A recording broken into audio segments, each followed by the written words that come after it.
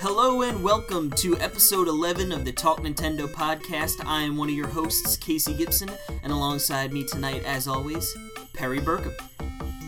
Aloha. Alola. Alola. That's not this episode. Nope. So, what we actually had our contest come to an end, and we do have a winner, which we'll be announcing towards the end of the show. But over on Reddit, for the contest entry, we had people telling us, little snippets of their favorite holiday, either their favorite holiday games or their favorite holiday memories throughout the year that, involve video games and Nintendo. And we actually got a couple we're going to be reading throughout the episode. And I think, Perry, you've got one for us right now, don't you? Yeah, this is from Nova108. They say, in the days following Christmas every year, my friends and I would plan a large sleepover where we would just hang out and game for a few days straight. Earlier on, it would be GoldenEye, Mario Kart 64, and Smash, and in the later years, it became Double Dash, Melee, etc. That's like my life, so... Yeah, I remember back in the day, too. In the perfect storm with me, my brother, and my two neighbors, we'd always be able to jam out on some 4-player games. So naturally, after Christmas, when we're all loaded for bear with new games, was always a fun time. Yeah, for me, Double Dash, WarioWare, and Mario Party 4. Those are oh my goodness. And I will never forget playing on my birthday, playing with 13 people of my friends at my house with a Wavebird. Oh man! And throwing the controller on WarioWare. The interference. It was one of the funnest things ever. It was so much fun. But yeah, and then read us another one, Casey. This one comes by way of Girth94. Last year, I decided to gift my younger cousin a 2DS and a physical copy of Shovel Knight. Good choice. He had turned 7 last year, and I'd figured he was old enough to enjoy games. Well, I was right. He was so ecstatic to finally get a gaming console. We played Shovel Knight half the day, and I lent him several games from my personal library. He hasn't put the 2DS down since, and he's asked for Pokemon Sun Moon for Christmas. Sharing games with the younger generation is something a lot of people about on this subreddit, and finally experienced that joy. Felt great. Yeah, that's one of those times. I mean, I don't have anyone really younger in my life. My sister's a little younger than me, but we play games together. But yeah, no nieces or nephews yet. But I have a feeling I'm gonna be setting them on the path of the Nintendo as soon as they can. You gotta be a good uncle. Yeah, they gotta be that. Oh, it's Uncle Case. Bringing all them video games. But yeah, thank you Nova108 and Girth94. That was just a couple of them. We're gonna be reading them throughout the episode, like Casey said.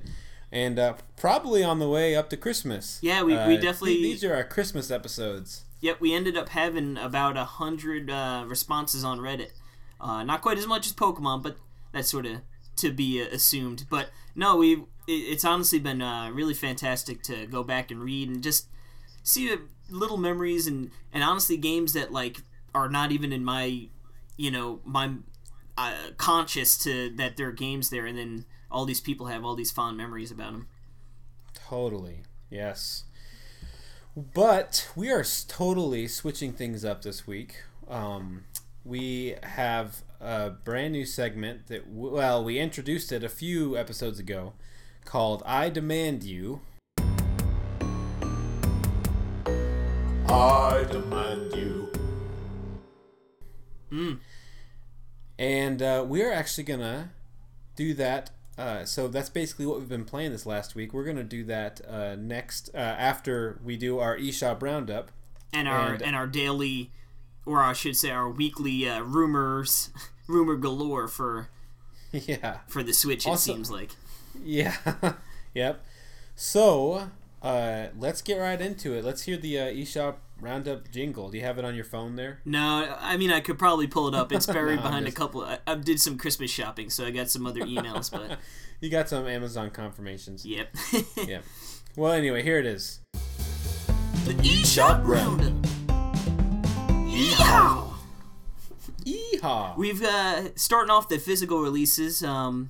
nothing for Wii U, as you can imagine, but for the Nintendo 3DS, we have a reprise of an older game, Animal Crossing New Leaf Welcome Amiibo. Woo! This strange little thing coming out to, I guess, pump some life back into the Animal Crossing wheels here. And with that new patch update that we got not too long ago.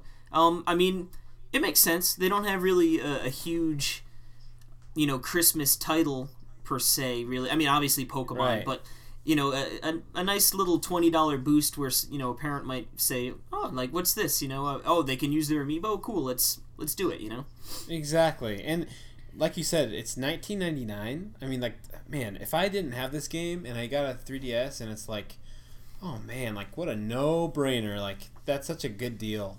The funny thing to me is, like, Animal Crossing came out at $34.99. I don't know if you remember that. Yep. But and I always thought that was so strange because it was like, if any game I'm going to play full price for, it's going to be Animal Crossing. And then they even did the Happy Home Designer, and that came out at $40. Yeah, which was so like weird. Such a limited game in comparison. Yeah. And then just this thing that is the Animal Crossing New Leaf Welcome Amiibo, and it's the same game, and you can get the same exact thing on your 3DS. It's nothing, you can just download it, but it's like a repackage. It's just so weird. Like, what a weird thing. You know what? They're gonna get those crazy collectors who like different variants of each game, and they're gonna sell some copies, because if there's a crazy fan base that absolutely love that game, it's Animal Crossing, man. The people roll deep for Animal Crossing. And I think the Happy Home Designer actually did well. So yeah, I mean, I played it, but I got it with the the new smaller 3DS bundle thing. Yeah, but it was with one of your new 3DS. Yeah, God. Yeah, that was one of those games where I would have never bought it alone, but it was one where it was fun to mess around with, and it's promising for the future of Animal Crossing. Although I guess they add that in the patch, like yeah. I still haven't used it. Oh well, it's so much better than pushing and pulling and turning. I'm so ready for a new Animal Crossing game. there's something Switch, man. It's gonna come. Oh, it's just a matter of how soon. Yes, but yeah. So let's go ahead and move on to the Wii U eShop. We have for the original Wii U downloads, they had this little app it's called SDK Spriter. It's $12.50, which is a really weird price. It seems like a lot of money for an app thing, I didn't really look too much into it, but unless if it's more full-fledged, then it's pretty cool. You can make sprite-based characters. And I think they can animate, and don't hold me to it. I think they talked about that, like 5 frames of animation or something like that. And you can make tiles and even maps and levels and stuff, and you can export them in a file that you can actually use. So, I mean, it's kind of cool because this is like what I was talking about with the touchscreen on the Wii U. Is it capacitive? Is that the word I was looking for? I think that's the one where it doesn't use or is that what iPhones have? I'm terrible with all that. Everyone knows what I'm talking about, though. The one, it has a screen that you use a stylus on, and a real one, not a stupid rubber tipped one. It would be great. I think this would be great. Like, it's a relatively big screen. I am designing characters for a game right now, and I use my iPad, and I wish I could use a real stylus. Yeah, who knows? I might, if I can figure it out, I might pick this up. It's kind of cool. So, yeah. Then we've got a game called Tesla Punk, $9.99, a 2D shoot 'em up, fast-paced arcade style gameplay, from what I gather. Yeah, this is a pretty colorful and it's very fast, just like all shooters are.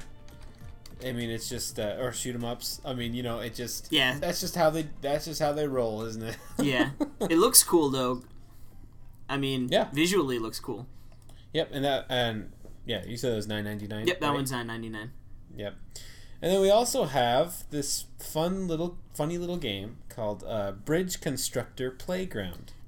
This game does look pretty cool.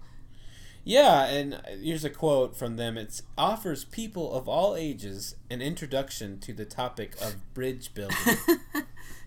And yeah, it's a good introduction to the topic, right? Mm-hmm. Bringing it but, in, yeah. You know, my best friend is a mechanical engineer, and I know that there are tons of people that love the topic of bridge building. I mean, they are pretty cool.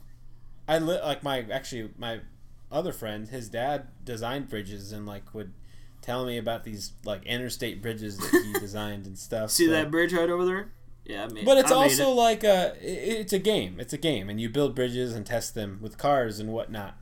So yes, pretty cool. So maybe, I mean, it looks cool. Like I don't know if that sounds like if like the physical, like the physics, yeah, like if that interests you, which that's a big thing now. So yeah, check it out. At least check it out. Yeah, no, it looks really cool. Yeah. That might be one of those games if I get like an eShop card, like for Christmas or something, be like, you know, I might check that out.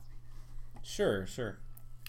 Then we got some good offerings on the Virtual Console this week for both systems, but for the Wii U we've got Fire Emblem Shadow Dragon, which is those retail at $9.99, and that's actually a remake of the very first game with Marth. Yeah, this is the DS game that came out. Oh, when did that come out? 2009-ish? 2008? Was it that late? Something like that. Yeah, I think so. I think it was pretty late. 2007, 2008, 2009. One of those. Yeah. But sometime. Yeah. Have you ever played that game? I haven't, actually, which is so weird. I have not played that game. So, I don't know. Like I said, I'm kind of Fire Emblemed out. It's not that I love the games. I just, you know, I have them at my disposal, and I've played them a lot. I've played the other ones, the Game Boy Advance ones, and the 3DS. Awakening. Yeah. Awakening is awesome. So I just, you know, I'm at the point where I would rather get the DS version. Yeah, you know, honestly, than on the Wii U. So well, I was gonna say honestly, going back, if like, I feel like Awakening and Fates has like sort of evolved the franchise in a new direction. So like going back might be a little tedious for some, you know. Maybe like because I feel like you're not gonna have the social aspects. I mean, I had the game. I haven't played it in so long. Social aspects. So maybe it'd be more up your alley then. I think so. I mean, like, because I played through Awakening without any of that. So you didn't have any children? I think one of them got married, but I thought it was part of the story. Like I didn't. No, I'm pretty sure that was all you're doing, bro. But maybe in Awakening there was one, like, I don't know, but yeah. But then I have gone back and played the original Fire Emblem, and I've loved it. So yeah, so this might actually be more up your alley. But like you said, if you're gonna do it, you and me, everyone knows we're suckers for the physical copy. So yeah, well, it's also the portability, you know. But see, like Switch will solve all these problems if they have, you know, that kind of I probably won't be able to do DS games, but who knows, you know. Maybe with all these portable games, it's just everything makes so much more sense. But we'll get into the Switch in a little bit. So then we also have one of your favorites for the Wii, Metroid Other M. I was talking this game up last week. You know what is so funny? I was at Walmart over the weekend, and they had like that is funny. They had a whole stack of Other M's. Yeah, and I was like, I might buy it, and I price checked, and it was $30. So I was like, oh my goodness! I was like, you know what? I could get this on. I'm pretty sure on eBay for like 10 or 15, and they had Rhythm Heaven as well, and that was 15, and I almost bought it, but then I was like, Casey, it's almost Christmas time. Why are you wasting money on yourself? I remember. So that came out. I think in the September or October, something like that. But I remember it might have been that year, or the next year. I remember at Black Friday at Target, I was like standing in line, and I remember looking over and seeing that in a bin for $5. Just stacks of these for $5. Oh, should have bought them all. Oh man, I wanted to, but I was like, I'm not gonna buy it again because I have it. Yeah. You know? But I was just like, I wanted to like preach to everyone, like For $5. like, this game is so good, like this should not be sold for $5. Yeah, I like I said, I almost picked it up, and if it wasn't Christmas time, I probably would have, but Yeah, and just fair warning, which we should make a list of I Demand You games that are, because I don't know what you played, right? Mm-hmm. But this would be a contender if you don't play it. So all right, yeah, we'll have to make a little database. Yeah. But that's it for the Wii U. There's some good offerings there. Good week last week. Yeah, I was gonna say overall, I give that a thumbs up. And of course, the way we record podcasts, like today, you're listening. There's a new batch, so it's like kind of stinks because it's we're last a week week, late, but the nice thing is if you didn't catch it last week and you're catching it this week, you can hear what came out last week. I mean, at least keeping you updated, right? So, but let's move on to the 3DS eShop. There is one download game and one virtual console game. The download game is Galaxy Blaster. It's one of those $1.49 games, which we've covered a lot. Just a really simple shooter game. So check it out if that sounds, the budget little game. Nice little small bite-sized experience.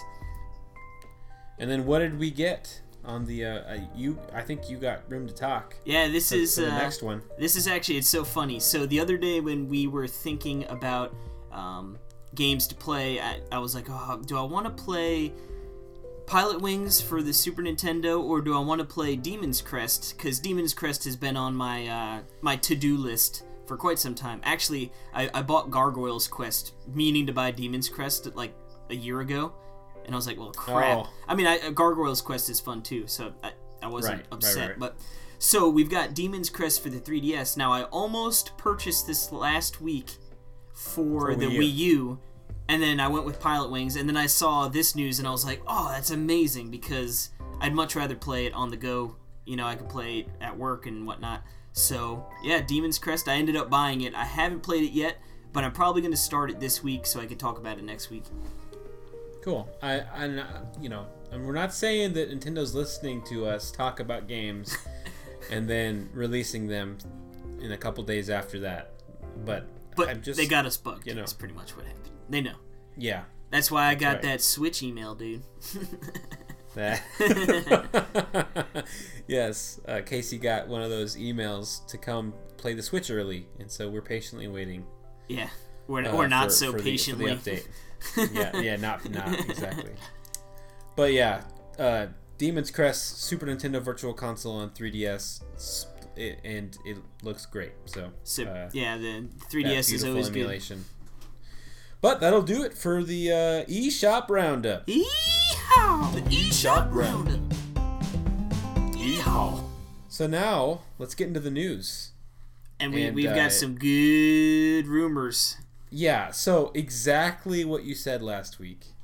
And I quote, actually I don't quote, but you said that we're gonna start hearing a lot of rumors about Switch. And I was thinking, when you said that, I was like, I don't know, I was just like, I mean, I don't know how you know that, but you do know that because, the morning after, I think it was Wednesday morning after we got done, hours after we got done, they announced, or the big rumor from a lot of people saying GameCube Virtual Console on Switch.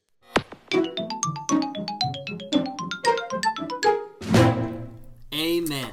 Hallelujah. So I don't know if I could have gotten better news. I am so excited at the idea of this. So I mean, we don't know anything. We don't even know if it is happening. It's kind of set. It's kind of scary to speculate a lot about something that might not happen. But we are I think we're 99% sure. Yeah, we have on good. We've been hearing some rumblings with from people who we believe to have some good sources, saying that they think that this is true, and They were talking about Super Smash, Luigi's Mansion, Animal Crossing as being titles, and I mean those three right there. Even if they didn't release any others, would be like, wow. I mean, Smash. See, remember, I like have not played Melee, and it's just like how perfect, right? And, for me. And like, here's the portably. The important thing I think with Smash would be if they can do the emulation where it's like flawless, where they don't change any of the game mechanics or anything, and everything's the same. That would be huge for the Smash community, the competitive Smash community, because they're right now, for any given tournament, they need to get, a ton of CRT TVs to play on. If you're able to get it running smoothly on emulation on the Switch, that opens up the door, I guess, of playing on HD TVs, I'd imagine. I mean, I could be wrong. I don't know the super intricates of all that, but if they get it running for that, I don't think there should be any problem. Now, that also brings up the problem, like, will there be some sort of GameCube connector? Will we be able to use the GameCube controller? I was just going to say that. The Wii U connector for Smash 4. Yeah, that's what I've heard a little bit about, too. They could plug that into the Switch, right? Yeah, that would be huge. I mean, and just because and then you could play all GameCube games with original controllers. Oh, Jesus, man. I freaking hope so. That'd be amazing. Wouldn't that be? I just thought, man. I mean, and then there's also the possibility of the funny, funky-looking GameCube Joy-Cons that they could do. I really could see that happening. Yeah. It seems like it'd be something that... I mean, to me, I felt like I've got the idea that the Joy-Cons are supposed to be not cheap in quality, but inexpensive to make, So hopefully they can, if you could get a GameCube, two GameCube Joy-Cons, for each side for $20, that'd be freaking insane. And then, all of a sudden, say you've got like a GameCube one, GameCube obviously, but like even if you could go back to like an N64, I mean, I guess that'd be pretty similar to like a normal one, but if it had like the C buttons, Right. And the funny thing, if you have those GameCube Joy-Cons, you could probably have like the GameCube one on the right or the left, and then just have like the normal Joy-Con on one other side, and it would look hilarious. But I mean, this kind of puts into the idea of analog triggers. This is one of the funniest things to me because it almost makes no difference in my life. Analog triggers, I don't see, because I mean, I don't personally ever see what difference it makes for me. Like the only thing I can think of is, and this is so funny, is like there's like a little thing on Arkham Knight where you're powering up a battery with your car thing, and you have to hold it, like it's like a little mini game, and you have to hold it at a certain angle. But it's like, otherwise, it's weird. Analog triggers are a huge deal to a lot of people, so I think it must be something. Yeah, some people make a big stink over it, but you got me. I mean, I can't think of any. The only other thing I can think of is on GameCube is on Sunshine, where you hold it down a little to walk around with the flood. Mm-hmm. You can walk around and spray it, or you press it all and then it sprays by itself, you can move it. So who knows, man? I just that's something to think about. I don't know if they're going to emulate or something, but the other thing I was thinking was multiplayer support for GameCube Virtual Console on Switch. It's such an interesting prospect of multiplayer on Switch, because like you can assume that the NES games on the Virtual Console are going to be 2-player everywhere you go, because you'll have two NES, the Joy-Cons are like little literally little pads, NES right? controllers, yeah, so it's like, it's just so interesting to me. It's like, so what if you're playing together or on the go, and you have a Pro Controller with you in your bag, and you take out, you dock, you take the kickstand out, you take the Joy-Cons off. One of you has, a full controller, And one of you have. Hey, you could even have the little sad puppy doc to put on with you, and just use it as a little thing and play Melee. Like, oh, it would be that would awesome. be insane. Or if you'll be, if are you going to be able to connect two Switches, like together to play multiplayer GameCube games? That's interesting because from the trailer, obviously you're going to be able to do that with new games. But I wonder if they would go as far as, putting that kind of functionality into the VC games. I guess it really sort of depends on how the system connects, if it's more on a system level or a game level. Right. And I could see, right. See, they have precedent for this. They have done this with their other Virtual Console games on 3DS. So there are games like NES games that you can do download play with a friend and play multiplayer. Yeah, so maybe that is a good sign then. So, and I'm thinking if they come up with a system at launch and have this idea the whole time, maybe there's a way to emulate or to, I'm assuming maybe there's a download play. Maybe that's the, but see, the thing is, downloading a whole GameCube game from another system, like... Yeah, but if you think about it, GameCube games really weren't that big. They weren't? I don't think so. Like, they had to be like... couldn't they have been like up to like 500 megabytes or a gig even? Like, I don't think that's a lot. The GameCube disc is a 1.5 gigabyte disc. Okay, so it looks like Smash Brothers, at least a ROM, which is the original game, so I'd imagine it's similar on disc, is just under a gig. Right. So I guess that is that is a lot to transfer. you got, if they're 1.5 gig discs, and a lot of games had 2 discs, so you know what I mean. So who knows what? Or maybe you just have to own the game to play 2-player. Maybe that's just as simple as that. That would probably make the most sense.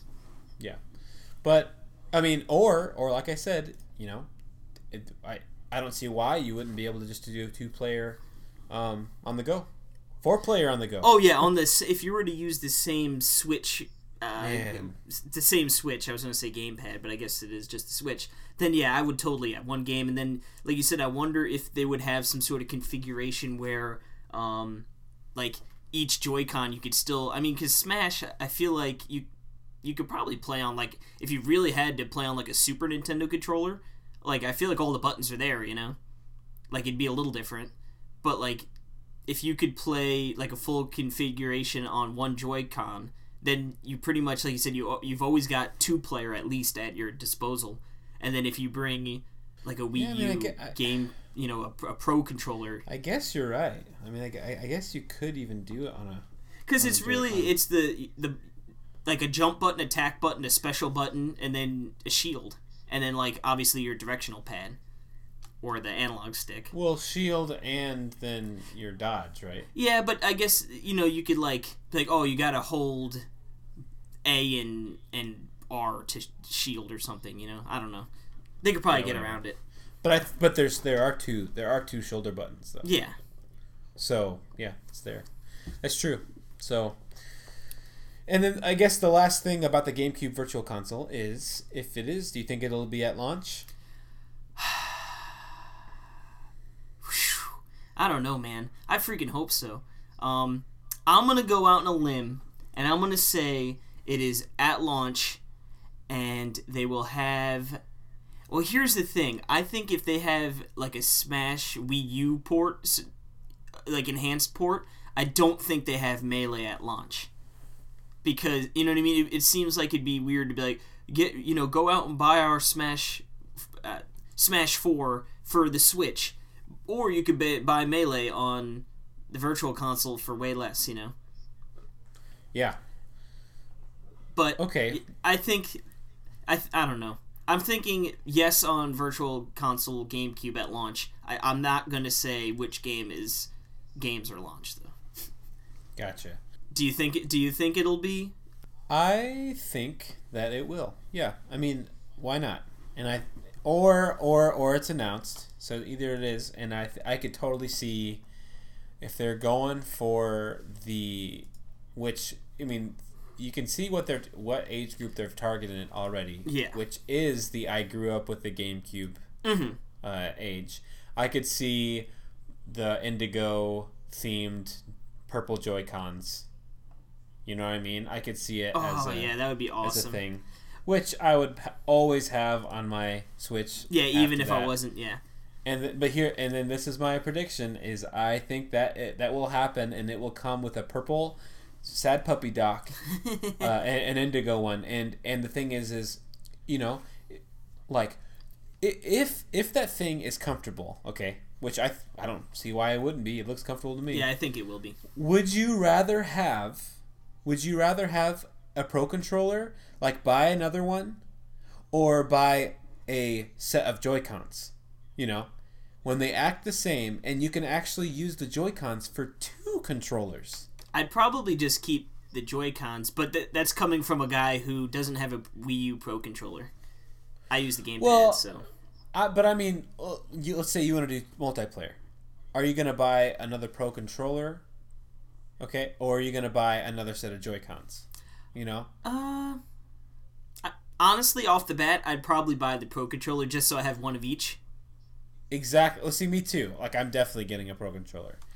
But then let's say after that point, for another a step controller? further, though. Yeah, for a third one. Honestly, which if you had multiple people, you know that you played with, like you said, it'd probably make more sense because you're getting 2 controllers for the price of one, assumably. You know. Yeah, and you're getting a replacement. You know, like you're getting more portable replacements. You know, so it's just. See, when I thought of that, I was like, you know what? I could see them selling the GameCube one, and it having a D-pad, and then there you go. You know, or whatever. So we'll see. I mean, the good thing is Nintendo has never screwed up the Virtual Console before, so I'm sure they're going to do very well with the Switch, right? Are you being sarcastic? Yeah. Okay. You played that so well. Well, fingers crossed, man. I really hope that they nail it and that the Virtual Console is robust in that launch, but time will tell. I mean, we will probably find out in less than a month, so.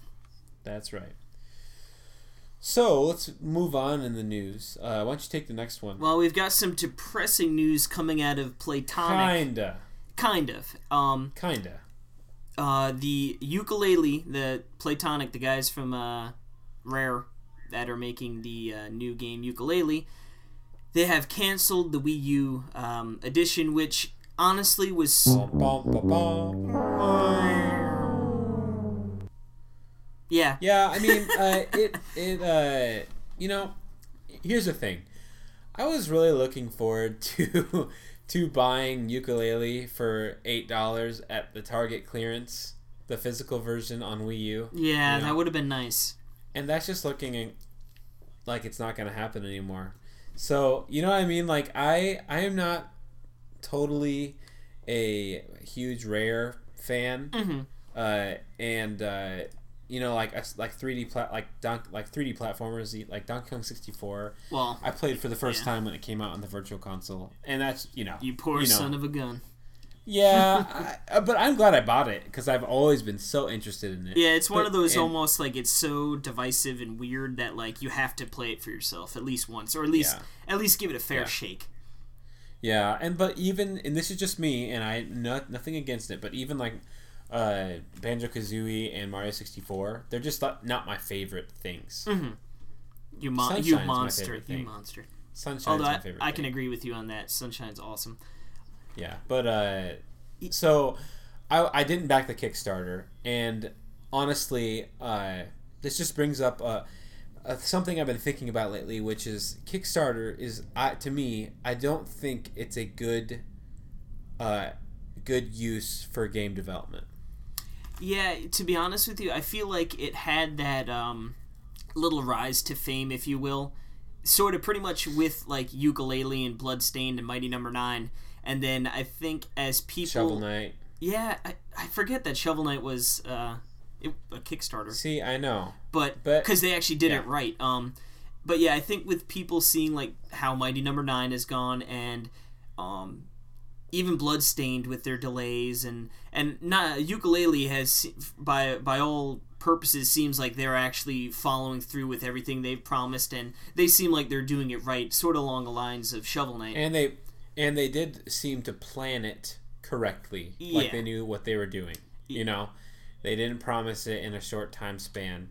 Yeah, no, Right, it seems so- like they're not in it to make a buck. They're in it to make it because this is a passion project. This is something they Right. want to do. This is something they Right. love to do. So I think when you have people who care, and put that kind of time and effort in, you're going to get a good product. And like I said, I think with Mighty Number 9, I think maybe it started with the idea of making some money more than making a good game. Yeah. Mighty Number $9. Yep.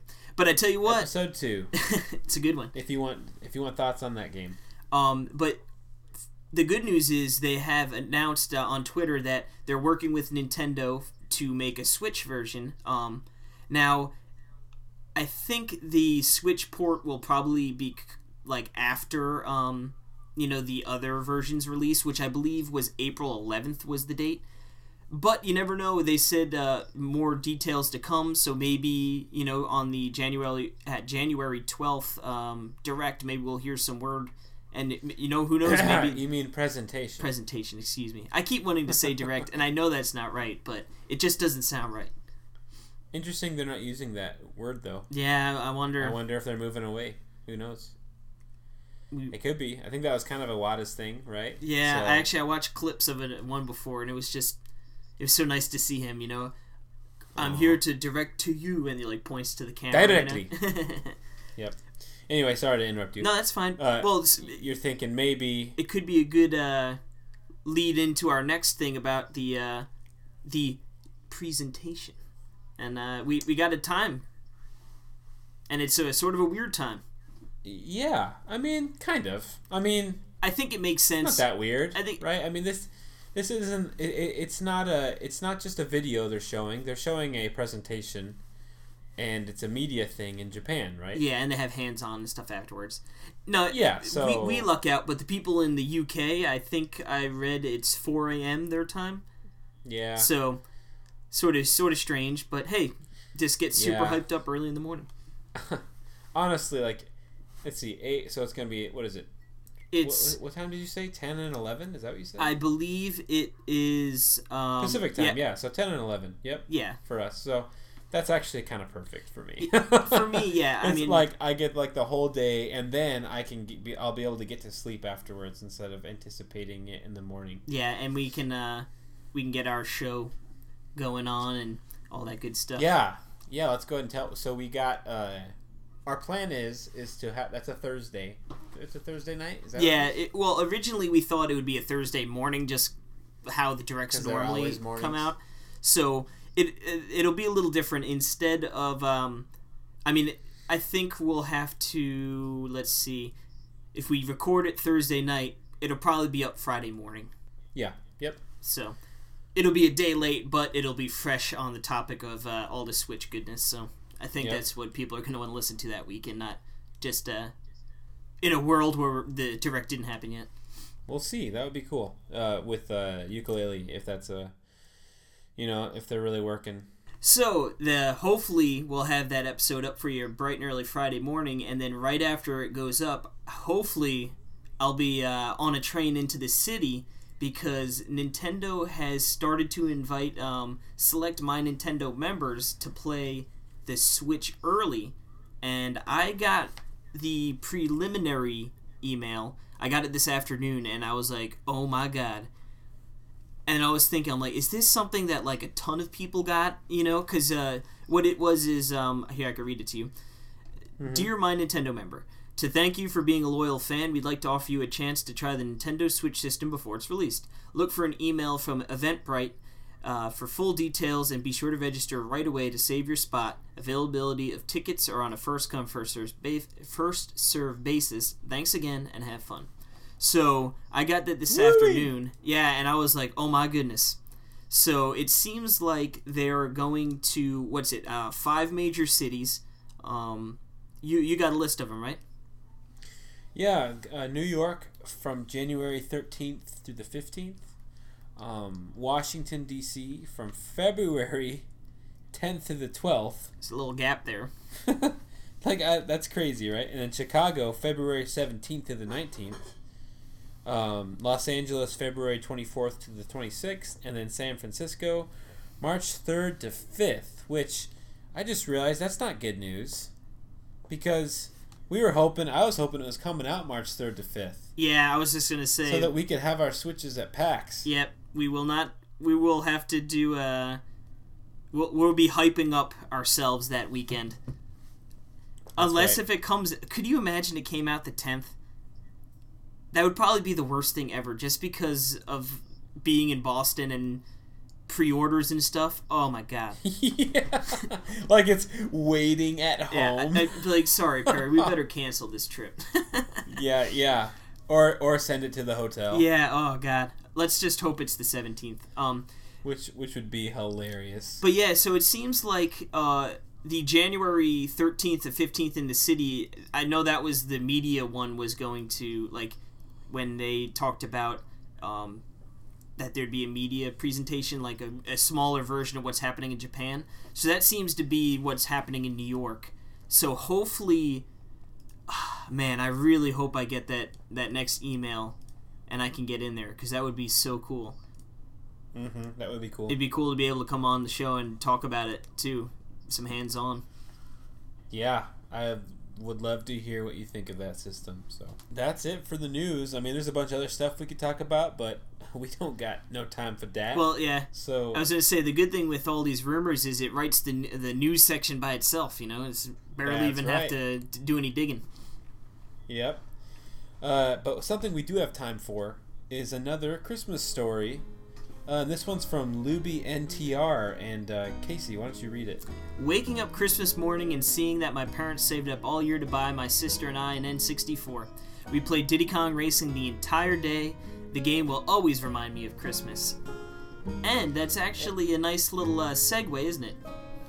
Yes, because that might be a game that is featured in the very first I Demand You segment. And a game we will get into after a quick little break.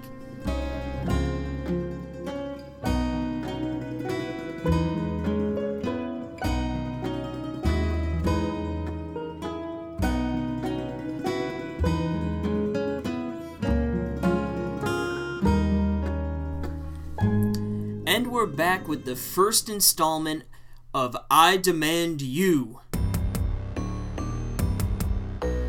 I demand you.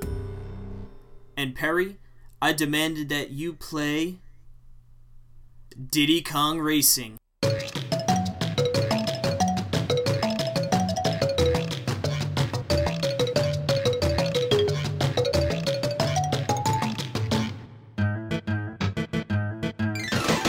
One of my all-time favorites, and a game that somehow, I don't know how, you did not ever play this game. That's right. So the reason I didn't play this game, one, I have never heard of it. Now, I never heard of it like back on when the 64 was there. Like I said, I wasn't like in the know. You were a loser, is pretty much. I was a loser. Yep. Yeah. Understandable. And yeah.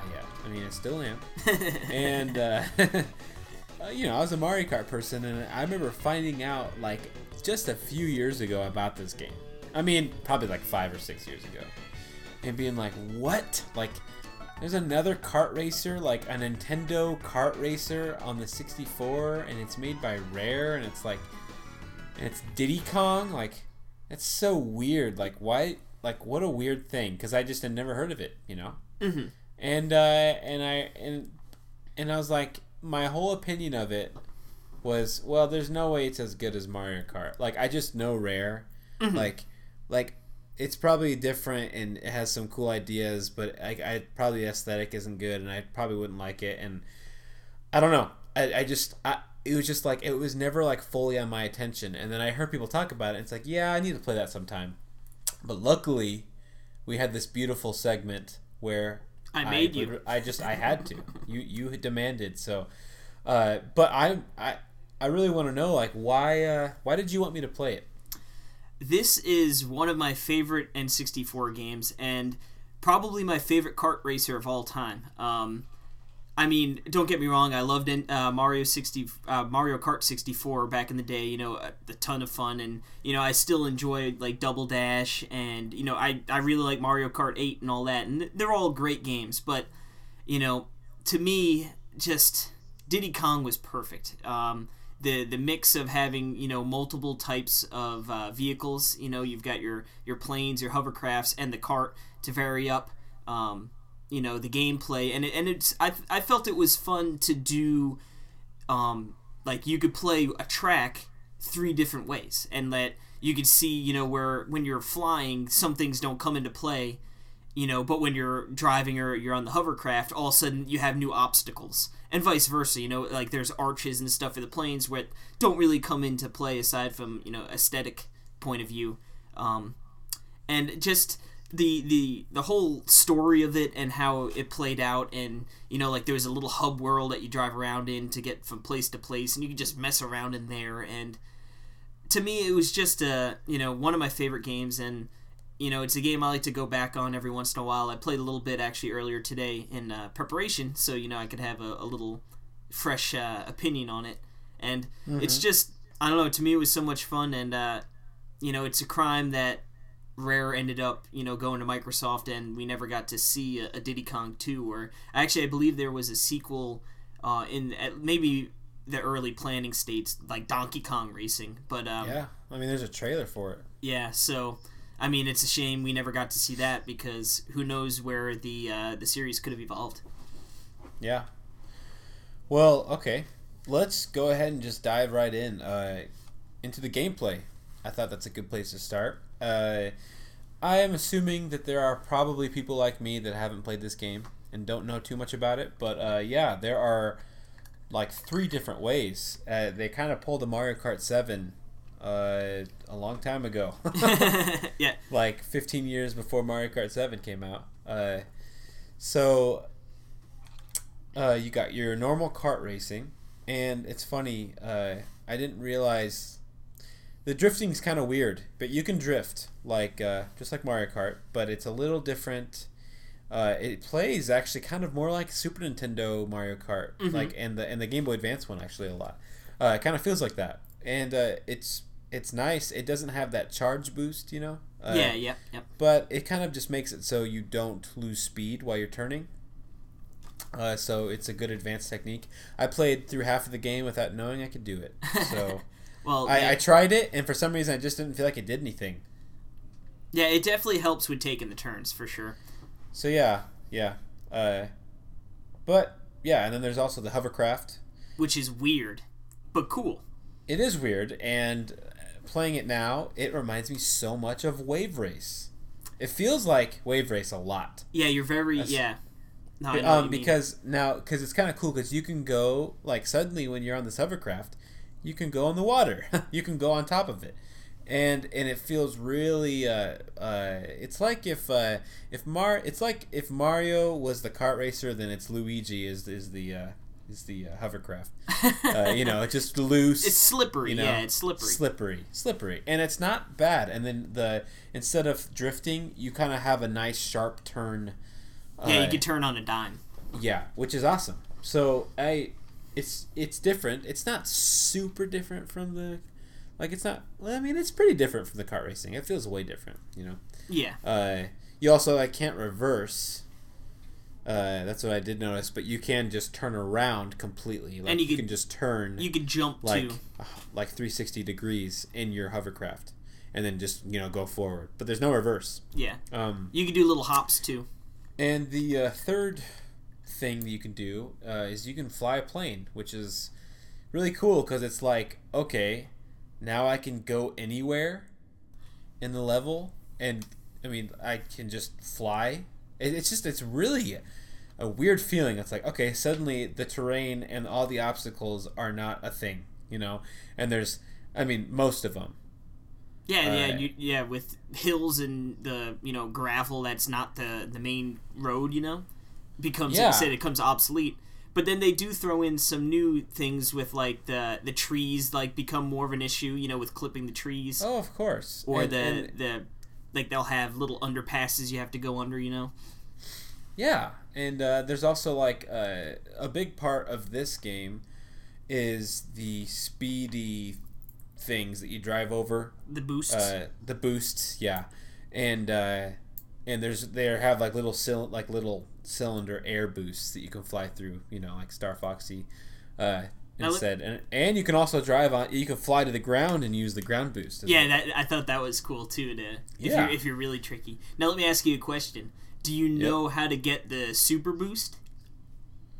I mean, do you mean the balloons? No, like when you're going, like how to get the most boost when you go over those boost pads or through the boost circle.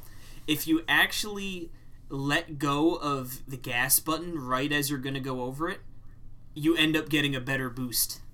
What? Yep. So so when you're driving and you're right about to hit it, you let go of A, and you get a better boost, and you get like almost like a rainbowy exhaust at the end, and that indicates that you've got like the best boost off it.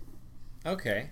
Well, you couldn't have told me that, could you? Oh no, I had to figure it out for myself. Well, yeah, I was actually curious because I mean, honestly, I don't remember how I found out, whether it was one of my brother's friends or my brother or someone tell me back in the day.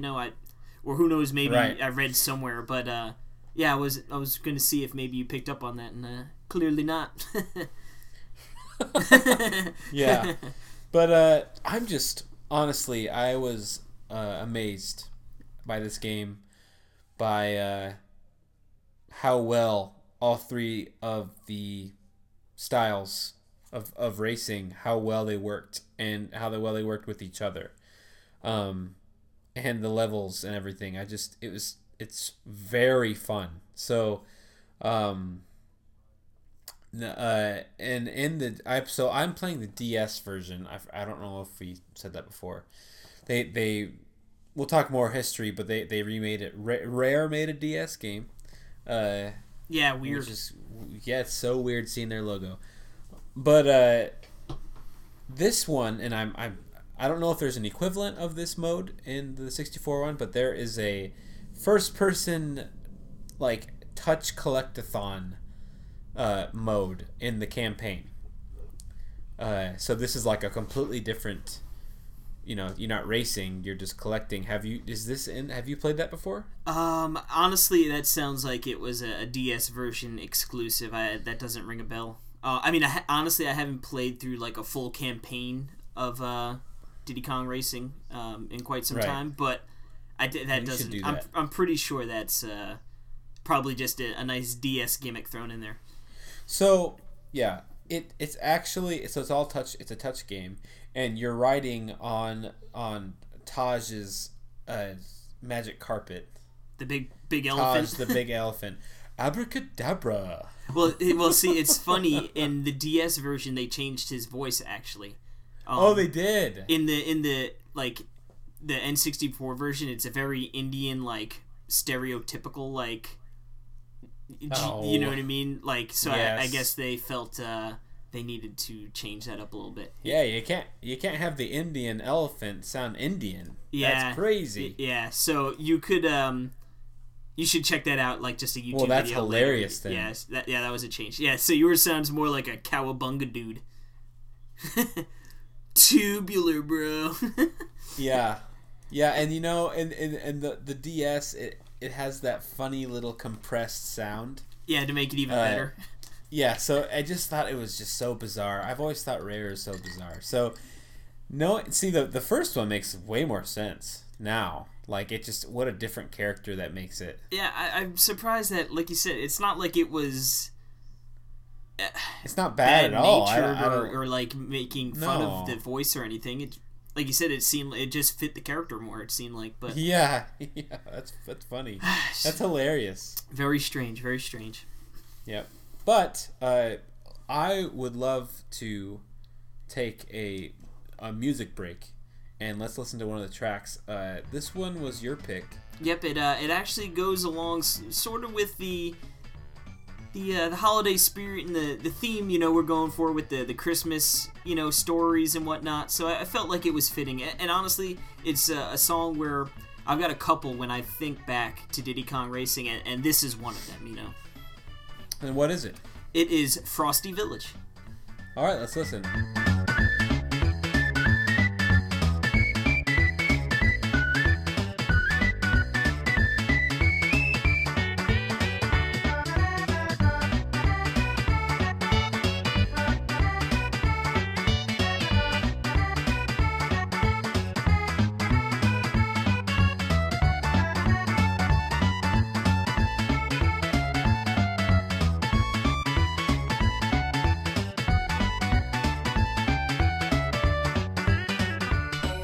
Alrighty, yeah, that's, like I said, for me personally, when I think Diddy Kong, it does actually bring me back to like a wintry Christmas feel, you know, when I remember playing it. I mean, I've always played it throughout the NES or the N64 lifespan, but those first strongest memories are going through like Frosty Village, and around Christmas time it's cold out and I'm, you know, over winter break playing, and it's just, it encapsulates the time period perfect for me. And honestly, David Wise is just one of the best, you know, best out there. You know, it seemed like everything he touches has, you know, top notch music. Yeah, he's pretty great. Definitely. He did Tropical Freeze too. And another fantastic soundtrack. You know, I think the only one he didn't do is Returns, and that's still an awesome soundtrack too, by the way. Not taking anything away, but yeah, coming back for Tropical Freeze was pretty cool. But speaking of the cool, you know, the wintry levels and everything, let's talk about the levels. Yeah, I love the Frosty levels, the ice, the four, you know, that cup, I guess. Yeah, if you're talking. It seems, if I remember correctly, it's broken down into like 5 little zones, and they each have like a theme. For instance, like you said, it's like the snowy theme, and there's like 4 levels in each one. So I think there's a total of 20 tracks. Yeah, and then there's like I think there's desert theme, which is great. I love, and then there's a like the a dinosaur one, right? Isn't there like? Yeah. Yep. That's the one. Yep. They had like a futuristic, all fantastic. And yeah, it's cool to do like little pockets that are all somewhat similar in, you know, appearance, but different track layouts and different things you have to deal with. Yeah. Just overall, the levels are so cool. I love the levels. I think they're so fun. On the DS, see, it really reminds me, the graphics on there really remind me of and this might sound weird, but the Zelda Spirit Tracks. All right. Going through like on the train, and you know, like just kind of, yeah, because you know you have that feeling of moving through zones, and it just reminds me so much of that, and it gives me so many good feelings. I love Spirit Tracks. I love Phantom Hourglass so much. I love the polygonal DS N64, yeah. stuff. Like I love the look of polygons on DS. You know, it's just nostalgic and cool. But getting into the campaign and how it works. So there's an actual legitimate cool adventure mode on this game. So much better than Mario Kart single player. No, I mean, it's literally, there is no adventure in Mario Kart single player. Yeah, there's nothing, and it makes me sick to think of it now. Like, why isn't there an adventure in Mario Kart? Who knows? It's so stupid. There in the DS, there's the challenges, which is cool. It's not like adventure, but it has the challenges. But this one, in Diddy Kong Racing DS, you have an open world. It's this island, and like you said, you drive into these big doors, and these big doors go into the separate little themed areas that have 4 other doors, and you have to get balloons, these Taj balloons or whatever they're called. That's kind of like the star, like just like from Mario Galaxy. Like it's just like a star. Yeah, it gates you from playing any level at, you know, there is a progression to get to the later levels. Yep. So like Taj starts you off, he meets you there, and he says, here, I want you to collect all these things for me. and then I'll for this time limit, and then I'll give you and then you get the first balloon, and that teaches you how to ride it gets a little tutorial of how to drive the cart. Hey dude, I need you to get all my balloons, bro. Abracadabra. and so you do it. It's great. And then you go into the first door, and the first door you need one balloon. So I got one balloon. Well, heck yeah, let's go. What a quinky dink. Then you need two for the next one, and then three. And this goes on, and you beat the world. And the cool thing is you have to get one. You have to get first in each race to get the balloon. So you have to master it, and they're not super hard. The races aren't crazy hard where you don't have to worry about getting game, and you don't have to worry so much about your skill level. All you have to do is really learn the track and learn where the boosts are, and that's kind of one of the biggest things is learning where the boosts are. And it plays a little different from Mario Kart, where it feels a lot different because I feel like the beginning of the race really kind of depends on catching up with everyone else. It's really important to have a good start to the race, and it's kind of hard to catch up. Yeah, there is no blue shell or star that's going to make you invincible in 8 times faster than everyone else. Right, and we'll get into the items, but when you're playing the campaign, though, you gotta beat you gotta finish first in the race, and then see how it is on the DS one. Is you unlock, so you get first in all 4 of the tracks in that themed little mini world thing. Then you face the boss, which is a race, or it's usually a race. Yeah.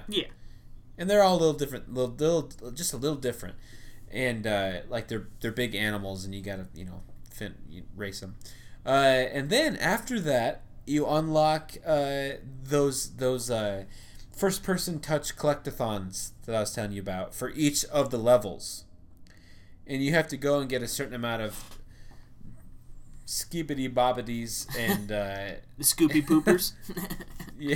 yeah, and then you'll get another balloon. So you go through all 4 of them again, and then face the boss again in a harder mode. And then you can attempt, and only then can you attempt the Grand Prix of that world. So, which is just like Mario Kart, where you play all 4 stages at once, and you're ranked when you win. Number 1 you get 9 points. Number 2 you get 7 points, whatever, how it works, and then you try to get first, right? Or you just have to get like a bronze, silver, or gold. Yeah, you just gotta place. And then you pass. Yep. So you do that for all of the worlds, and yeah, it's a fun little campaign. And then in between, then you have these little challenges with Taj, like collect all these medals before I do, abracadabra, and then it's just. And that's all out in the hub world, which is cool. Then the hub world. Now the hub world actually. Yeah, it isn't solely just to there's get from secrets. Point A to B. Yeah, there is purpose within fun. the world. Yeah, and then the cool thing that happens, which I thought was really cool, is like I was in the second world, and it's like 12. You need 12 balloons for this one. You need 13, but then you need 18, and it's like, what? Yeah, it's a big jump. It's like I don't have 18 balloons. It's like, I gotta go find a different place and start working on stuff there, Mm-hmm. So then you're bouncing around. You're exploring, because I don't know where to go, and you're exploring the island. It's like, this is awesome. Like, it's fun, and the island is really cool, and yeah, so really cool. I mean, why in the heck does Mario Kart not have something like this? Just boggles me, and I really hope they do something like this. Like, maybe that could be like the Switch one, where it's like Mario Kart 8, but there's a story mode, and I know that's probably won't, honestly, it doesn't even have to be anything extraordinarily deep. It's like, I don't think the story per se in Diddy Kong Racing is like groundbreaking or anything, but it's just it's so refreshing for a kart racer to have that kind of adventure, you know. And Yes, and and it really, yeah. I don't think would be that hard pressed for Nintendo to whip something up that would be fun and just breathe, you know, some new air into the Mario Kart franchise. Which, like I said, I still enjoy it, but I know there are people who, you know, are getting tired of, like, okay, like we get our 16 new courses, and then we get our 16 reprises, and you know that's that. Right. Right, which is amazing, but it's just I feel like it would not be hard to do exactly what Diddy Kong did and put challenges in these amazing levels that you create. I mean, you could just do so much, right? I mean, like, think about the Moo Moo Meadows, or whatever it's called, in Mario Kart 8, which is Your the remake, favorite. you know. It's just so pretty, you know. You could do so much stuff, like round up the cows or something. Like, you know what I mean? Like, there's so many things you could do, and turn it completely on its head, where suddenly you're not racing and you're trying to do things. So Imagine getting to just drive through the Mushroom Kingdom, you know, just driving around leisurely, like checking out the sights, and then all of a sudden, yeah, then there's a race that you got to beat this person to, you know, the Princess Peach's castle, and you got to race there, and maybe there's 8 different ways to get to the castle, and you know there's traffic on one road, and it's better to go the other way, and or just, you know, things like that to just spice it up and change it a little bit. It just something seems like that Rare did 20 years ago. You know, it's like, so, you know, I got it. Mario Kart Galaxy, bim bam boom. You got your hub world, you know, and you go around to the different places, and there's challenges, and that's your single player. It's not very hard, Nintendo. It would add so much, you know, just, and like I said, or what I was gonna say is, I finished the whole game, I got to the credits at 5.5 hours. That's pretty good for a kart racer, you know. Yeah, and I was not bored at all. I actually did that in about, let's see, I did that in, seriously, like 2 days. I started one night, and then I played the whole next day, and then I beat it the morning after. So I played like 6 hours, like in like a day, basically. So not bad. I got hooked. It was very fun. Now, I do have a question for you. In comparison to Mario Kart, the item system, how did you feel about, I mean, I don't know, maybe touch on what the item system is, and then, you know, did you like that a little bit better or worse, or? Yeah, it's so cool, because the huge difference is, you know what item you're getting when you pick it up. And more strategy comes into play. No, totally comes into play. It's so different. Like, imagine if in Mario Kart you knew that there was a mushroom. You could either pick that mushroom to pick up, or you could pick the bomb to pick up, you know. And then the cool thing, not only that, let's say you pick up a mushroom, which is just a boost in this game, a blue balloon. If you don't use it, and then you pick up another one, it upgrades and it becomes a huge boost. I like that so much. It's so cool. And with the rocket, which is like your green shell, you know, you pick up a rocket. If you hold that baby and then get another red balloon, suddenly it turns into 5 like seeking rockets, and it's just like, now you're talking. Oh my business. goodness! It's like, yes, and the weird thing is, it has this really kind of funny balancing too, because if you pick up another one, it turns into this like super missile, and if there's no one in front of you, then you shoot it and it comes back and hits yourself. The ultimate, you know what I'm talking about? Yeah, the ultimate troll.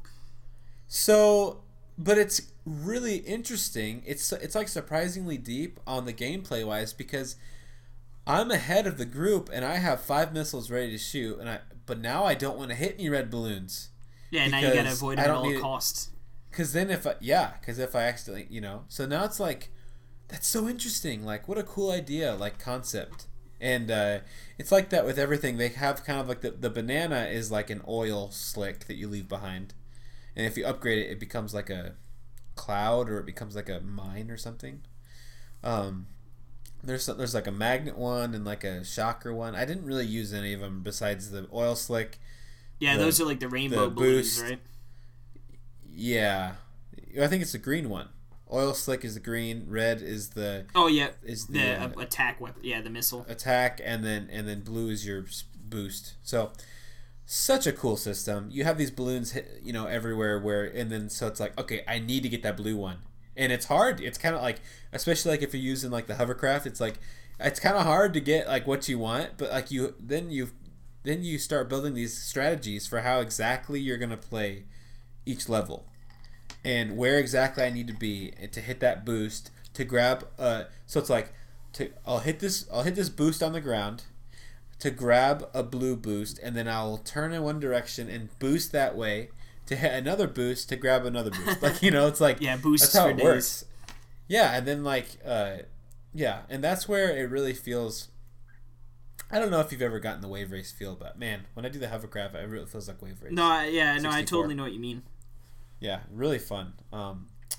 I love the items, and then I was talking with Aaron today. He loves Diddy Kong Racing, and I was telling him about the upgrade system, and he says he didn't remember this. It's been a while, but during the levels in the campaign, there's like little medals, little coin type things that you can pick up, and then you can use it to upgrade your cart.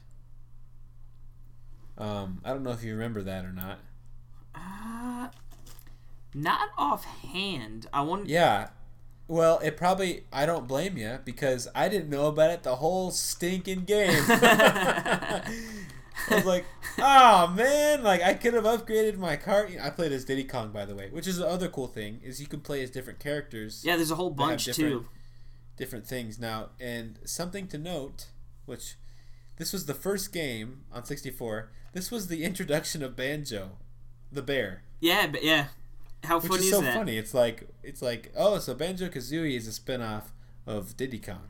I know they also have Conker, who that was... I mean, I guess at that point he probably already had that Game Boy game, but like Conker's Bad Fur Day, where he actually became popular, wasn't out. Yeah.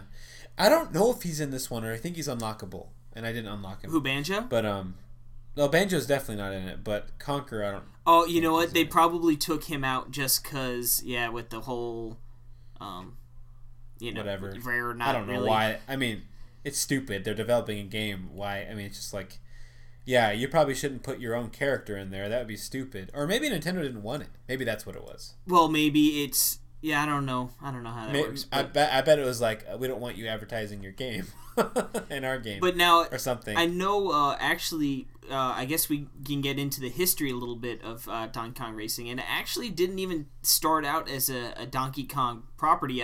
They were going to have actually, what's his name? Yeah, it was a Timber, Pro-Am right? game. Timber the Tiger, I think that's his name. Yeah, Timber the Tiger. He was supposed to be the main character. Yeah, and it started as a Pro-Am game, which if you've played like Rare Replay or anything, or know that the Pro-Am, is it art? Am I thinking, is that RC Pro-Am? Isn't that the game? That sounds familiar. I know. Yeah. If it's not, it's an earlier Rare game, and it makes sense to be a 64 game, But what happened was they were working on Banjo-Kazooie, and it took longer. Or something along that effect, where they didn't have as much time as they thought they did, and instead of building up, not having enough time to build up a brand like they'd have to do with Pro-Am, because no one really cares about that that license, right? They wanted a bigger IP to put with it. So why not Diddy Kong? Which I get, it makes sense, right? That's the character they made up. Yeah. I'm pretty sure, that was in the Donkey Kong Country games. And Donkey Kong was cool, already in whatchamacallit, right? He was in Mario Kart 64, right? Yeah. So maybe they didn't want to have overlap with Donkey, and that's why they went with Diddy. Which is funny, and Donkey Kong's not in the game, or I don't think, maybe he's unlocked. No, I don't believe so. Isn't that funny? I think Dixie Kong is, and Tiny Kong, but it's like. so far, I think there's like 4 people to unlock. So I don't know, but like, there's no Funky Kong or like Donkey Kong Jr. Like none of the. Yeah, I can tell you that you've got Diddy Kong, Tip Top, which is the turtle, Pipsy, who is like a little mouse, Bumper, he looks like a mole of some sort, Conker, Timber, Banjo, Crunch. Who Crunch is? I guess maybe he's a crocodile from. Yeah. Then you've got Drumstick, the the chicken, and then you've got TT, who's the clock. And I think TT's like the. He's a clock. Yeah, he's like a stopwatch. I think he is like the final character you unlock. Like I think he's got the best stats out of everybody. Gotcha. Well, moving on. 14 people made this game. 14 people. And they all deserve... That really does blow my mind. It's funny, yeah, now you look at games nowadays. I mean, and it makes sense now because there's so much more that goes into it. But 14, yeah, and they made a game that, sold 4.5 million? Yeah, 4.5 million copies, and which makes this the 6th best-selling game on Nintendo 64. And yet... You didn't hear about it back in the N64 days. I didn't hear about any game, really. I really didn't. No, I heard about time. Tony Hawk Pro Skater. I felt like at that point, this came out in '97, so the internet was, not really a big thing. So it was mostly and I was 5. Yeah, that too. I was 5. Okay, so in '97, that would have made me 8. So, but yeah, I mean, I guess. We had Nintendo Power. Actually, I think my neighbor had Nintendo Power, so I'd always get to look at all the good games coming out. So, there's a little history. So it came out. The original came out in '97. DS one came out in 2007. What's in store for 2017? I mean, yeah. Diddy Kong 2. I think we all know come on. Diddy Kong 2, which would be that was I texted you today. I was thinking, man, that's what Retro could be working on, because I was thinking they worked on Mario Kart 7. Like, they actually have worked on Donkey Kong Country and Mario Kart 7. Like, it only makes sense that they come together, Yeah, all their expertise. And the thing is at least put these levels in a Mario Kart game. Yeah. How cool would it be if there was a cup? See, it's like Diddy Cup? They even had these cups. Yeah, a Diddy Cup with 4 of these, just 4 of them. Frosty Village. You gotta have Frosty Village. Yeah, you could pick one from each. I mean, I know there's 5 zones, but you could pick, the best one for 4 of the zones. Of each. Or, okay. A special 5. How about DLC, cup. right? Like, this is DLC for the Switch.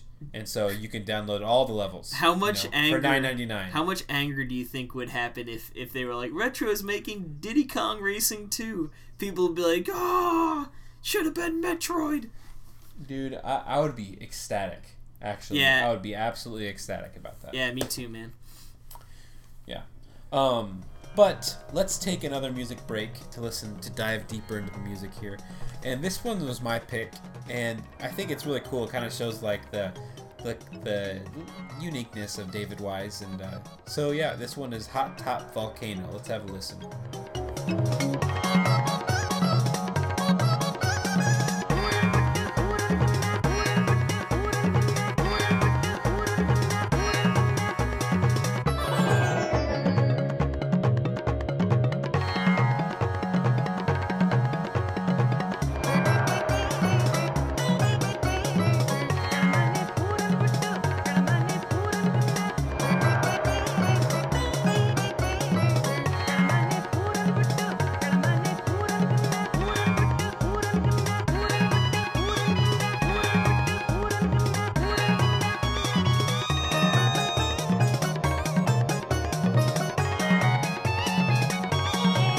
Another great one from Diddy Kong Racing, and actually a little trivia, which is funny. They released like the OST on CD form, and it's so bizarre. I'll have to send you a picture.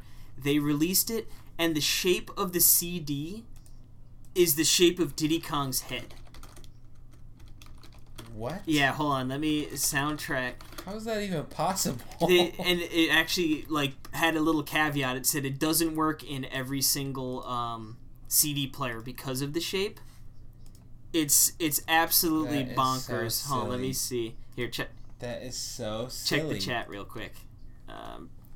Pasting it right now. Yeah, when I saw that, I was like, what do they mean? And then so naturally I had to Google it, and I was like, it's like the most. I don't even know like what they were thinking. That's awesome. Yeah. I didn't even know you could do that. That's so cool. But yeah, I guess it did not work in every CD player because I guess it would hit the sides. Uh-huh. But yeah. Beautiful. But Beautiful. yeah, some more good music for you there. But as we're coming to a close, there is one pretty important piece we haven't touched on just yet. And that Oh. I was putting it on Yeah. a tee for you, my friend. oh yeah. That would be the multiplayer. Now I actually got to play this. It has download play on DS. Played this with Aaron a couple days at work on break, and it's fun. It's great. I mean, we can only play 2, and it didn't have bots in the game either. So it was 1-on-1. Yeah, so it's a little, you know, not the little full different, right? experience, but right. But you can do download play with 8 people for that's races. so cool. Could you imagine? Yeah.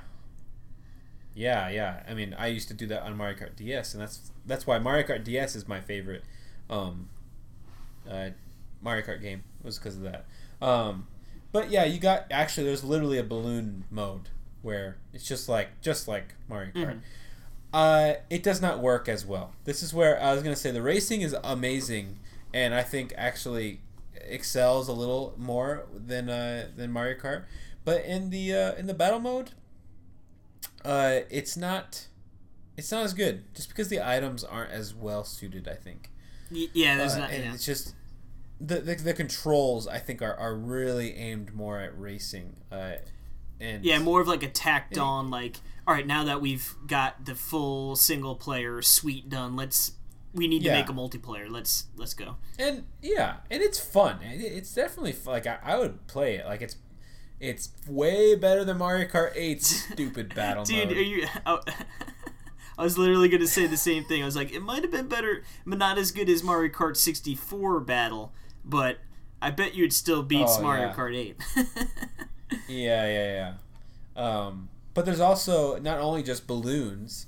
There's one. It's like you collect these Taj coins, and in the level, like they're all scattered throughout, and then you deposit them into a treasure chest. Yeah, that one's cool. And then there's also one that's kind of similar, but you're flying in planes and you're collecting dinosaur eggs. You're collecting dinosaur eggs from the volcano. Oh, and yeah, then you got to bring them in back. the middle, and then you gotta, which that's where dinosaurs are born, from volcanoes. Obviously. And you bring them back to your nest with the planes and drop them. Wasn't that such a weird mode, but like cool at the same time? I remember really playing a lot of that back in the day. Yeah, I mean, 1-on-1 is weird. I think playing with 4 people would be a blast. So. Plus, flying around in a plane is always fun, Yeah. And also the download play is awesome on DS. It really doesn't cut out any features. It doesn't cut out any levels. The only thing that I read that it cuts out is like you can't choose the color of your car or something. Oh, then I would never play it. Yeah. So and then the other thing is when you play the game and you're playing it and you're like, how the heck do I get to the stupid battle levels? Which is what I did. I was like, I don't even know how to get there. Me and Aaron are sitting there on break, It's like, what the heck? Like, I see it's there. It's not unlocked. It's like, I beat the game. What do I have to do?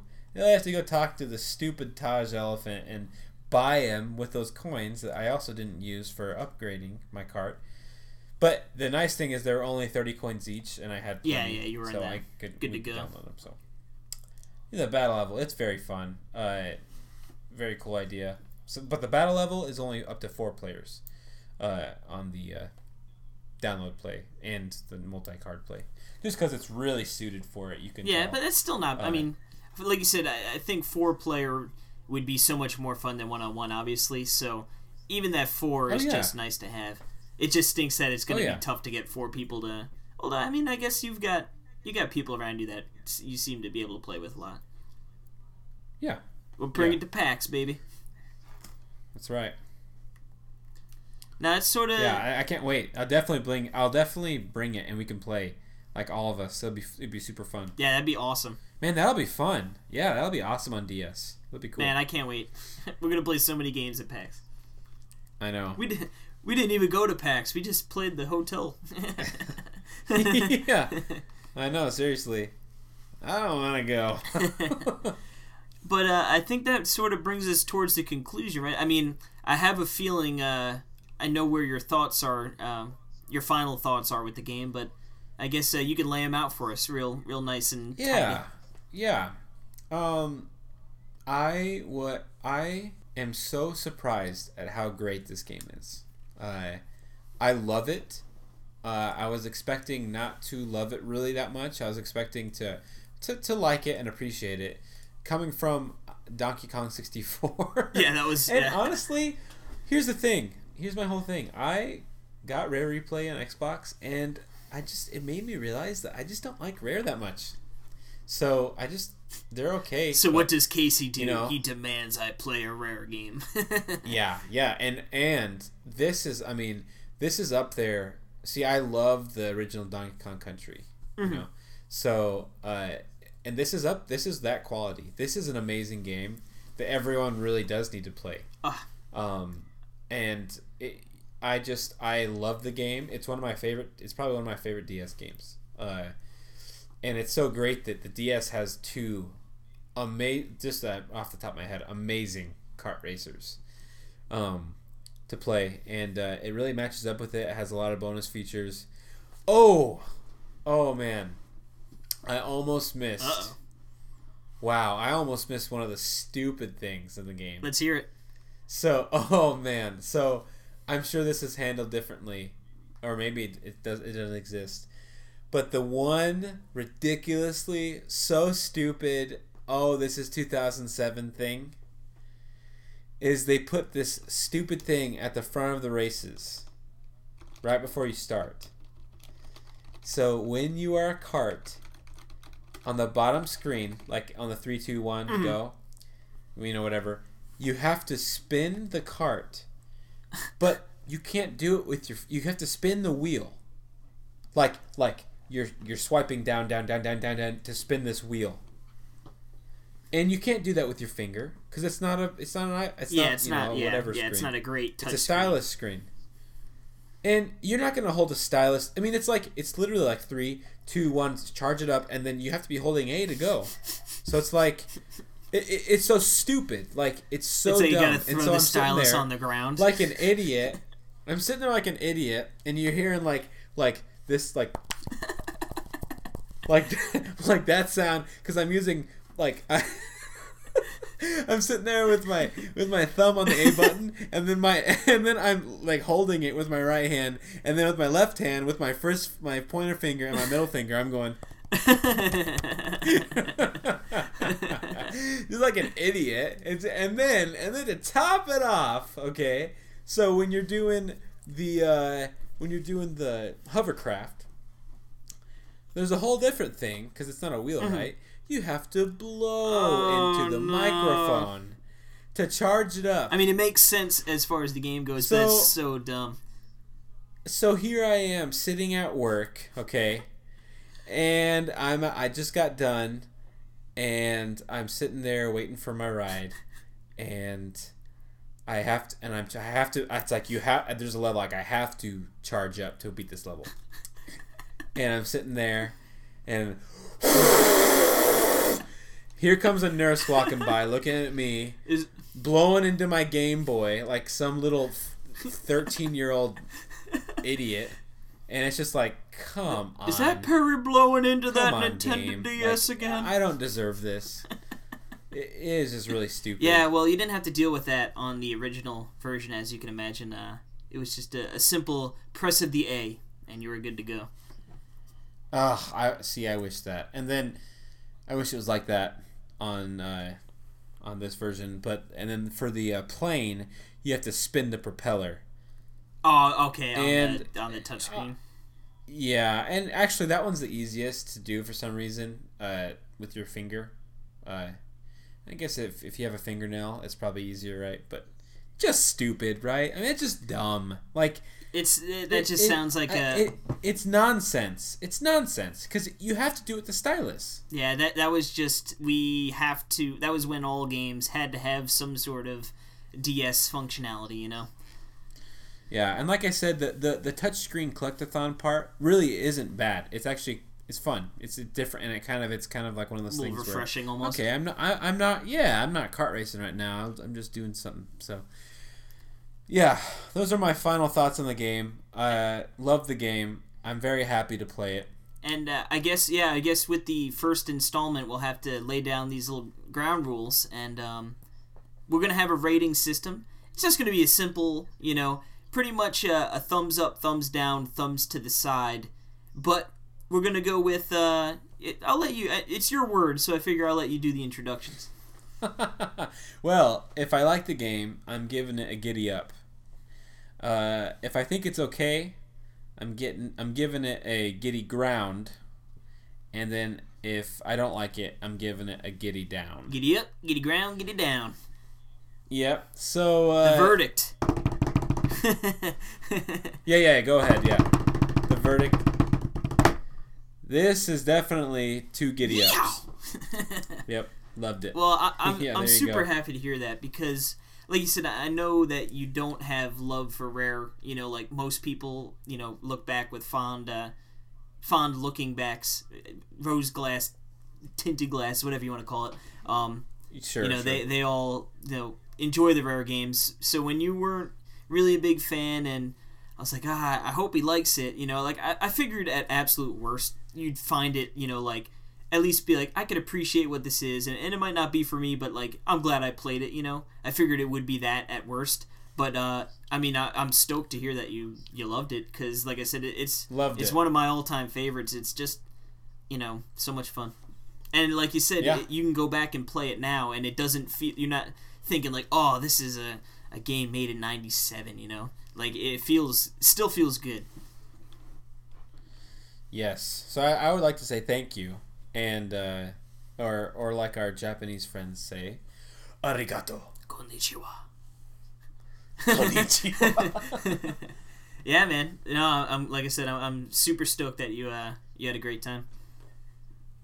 All right, so we're gonna transition to the next segment. And what was the song that you wanted us to listen to? We're going to listen to Ancient Lake, which I think is actually one of the earlier levels in the game. Yes, I love that level. But it's got just a great soundtrack or a great song for the race, and honestly, it just sort of, to me, embodies all right, that's Diddy Kong. It's got that sound to it that sort of almost, I feel like, is present. The soul of the song is sort of present in all of them. Mm-hmm. Yep. All right, let's listen to it, and we'll get right into the next part.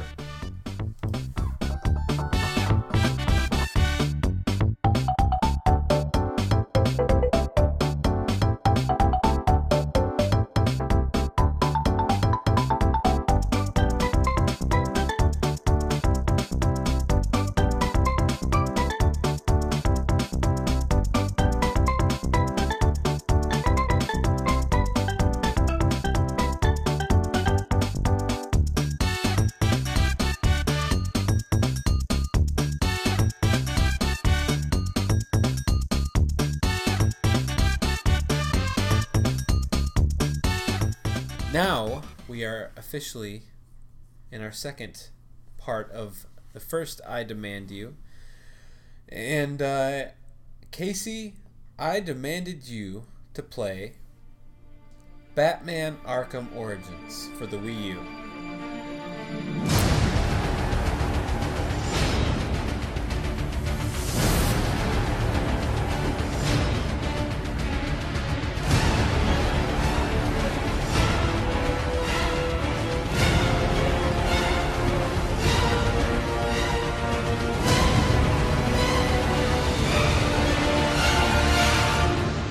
So do you know anything about this game? Did you? Well, I knew it was part of. I think there's 3 or now I think 4 games in like the Batman Arkham series, right? Yep, there's 4. And like, yeah, it's weird. I also know that they call it a trilogy, and they for some reason forget Origins out of that trilogy. Yeah, it's weird. I don't know why, but that was pretty much my extent going into it. I know the most recent one that came out on PS4. I remember when it came out, I looked at it, I was like, man, that game looks freaking really cool. But generally, I was just like, I'm not going to jump into the final installment in the series, kind of thing. Right. And it was just like, sort of fell off to the wayside. And it's one of those games that, like, for me, comic books, I'm not really big into the comic book or the superhero villain kind of movies and stuff. But actually, one of the few, movies I actually did watch was the Batman trilogy with Christian Bale.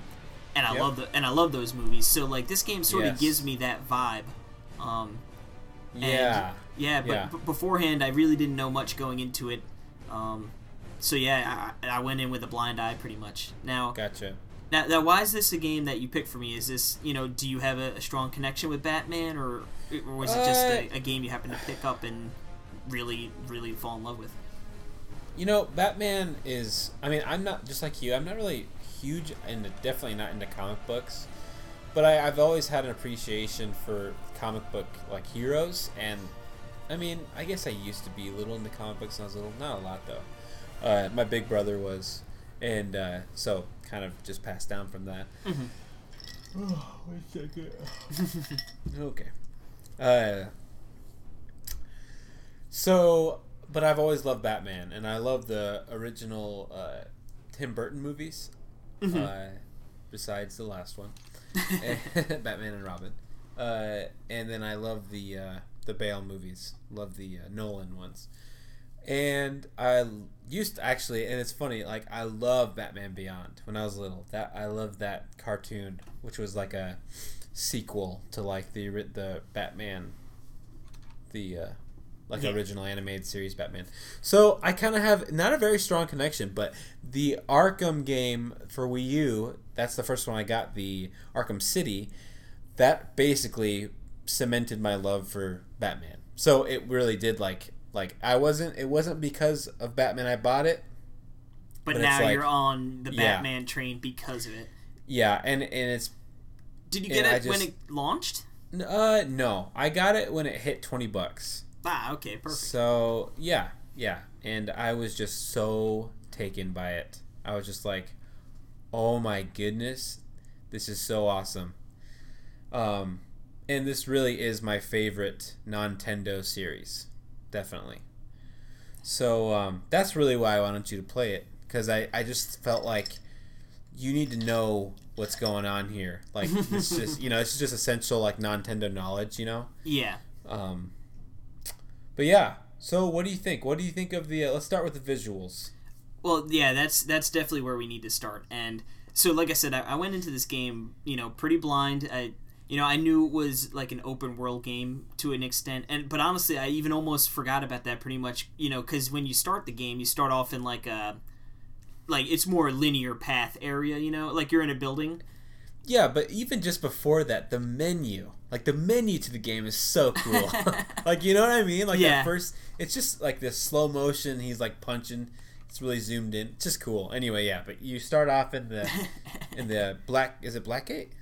Yeah, something like that. You're breaking into like the prison or whatever, right? Yeah. So yeah, I mean, right off the bat, I'm like, wow, like.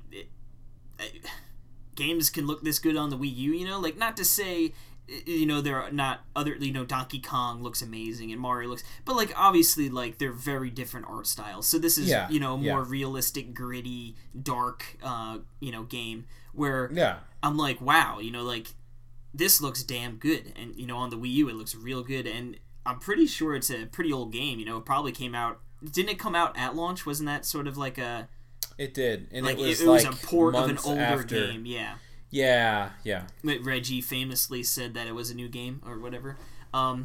Oh, I didn't know that. I'm pretty sure that was what he was talking about. Like, That's they're funny. like, where are the new games? He's like, Batman. But,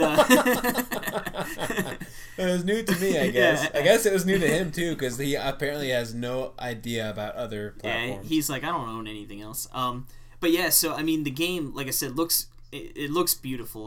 The attention to detail on the environments and, like, in the building, and it just, you know, they totally put a lot of effort into making this game look good. And it's amazing looking. so yeah, it's like and it's fun to explore like the different areas. You know, like we'll go into like gadgets and stuff you have, but like you can crawl around in vents and like sneak into other rooms, and it's just it's cool to explore when something looks so nice.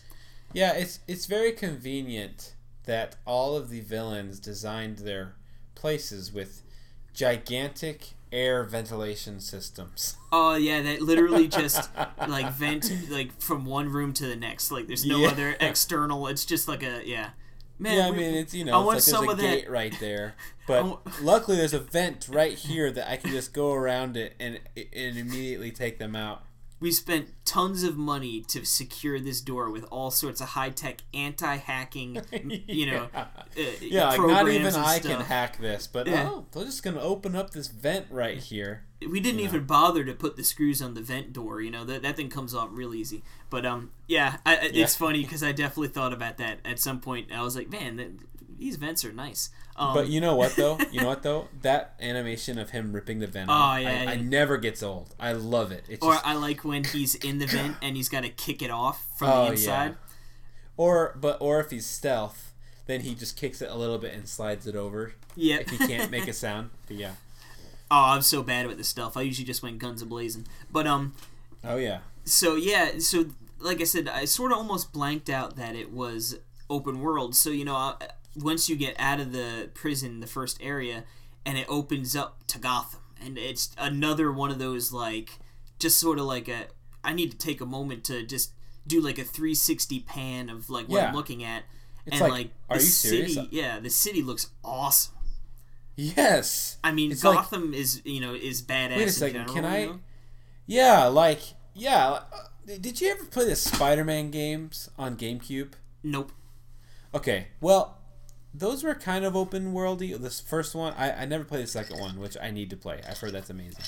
But the first one, but you're all on the roofs, and it's like if you fall into the, it's like you can't go to the ground. Yeah, okay? they It's just like bring rooftop. you back up, kind of thing. Like rooftops, and so, but with this one, you can go literally anywhere.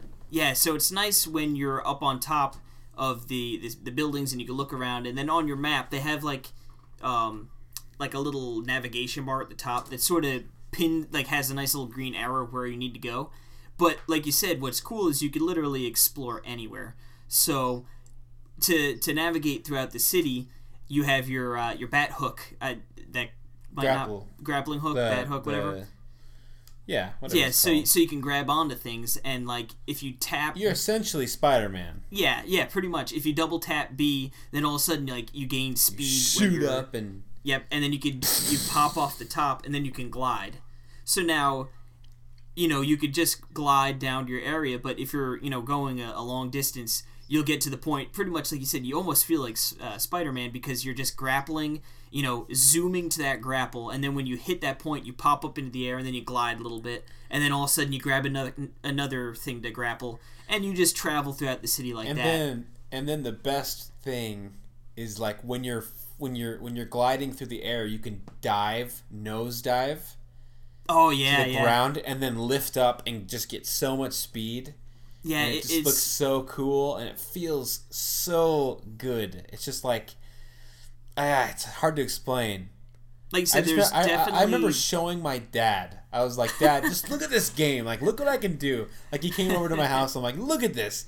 How cool. He doesn't care. Yeah, he's like, that's nice, okay. Perry. Yeah, but yeah. I've totally had that moment where it was like, okay, I've got an objective to go over to this area, but like I'm just gonna go sort of venture around and fly around and get used to flying, because it definitely takes a little bit of time to like get really good at like traversing the area. But when you do, it feels good. It feels really good.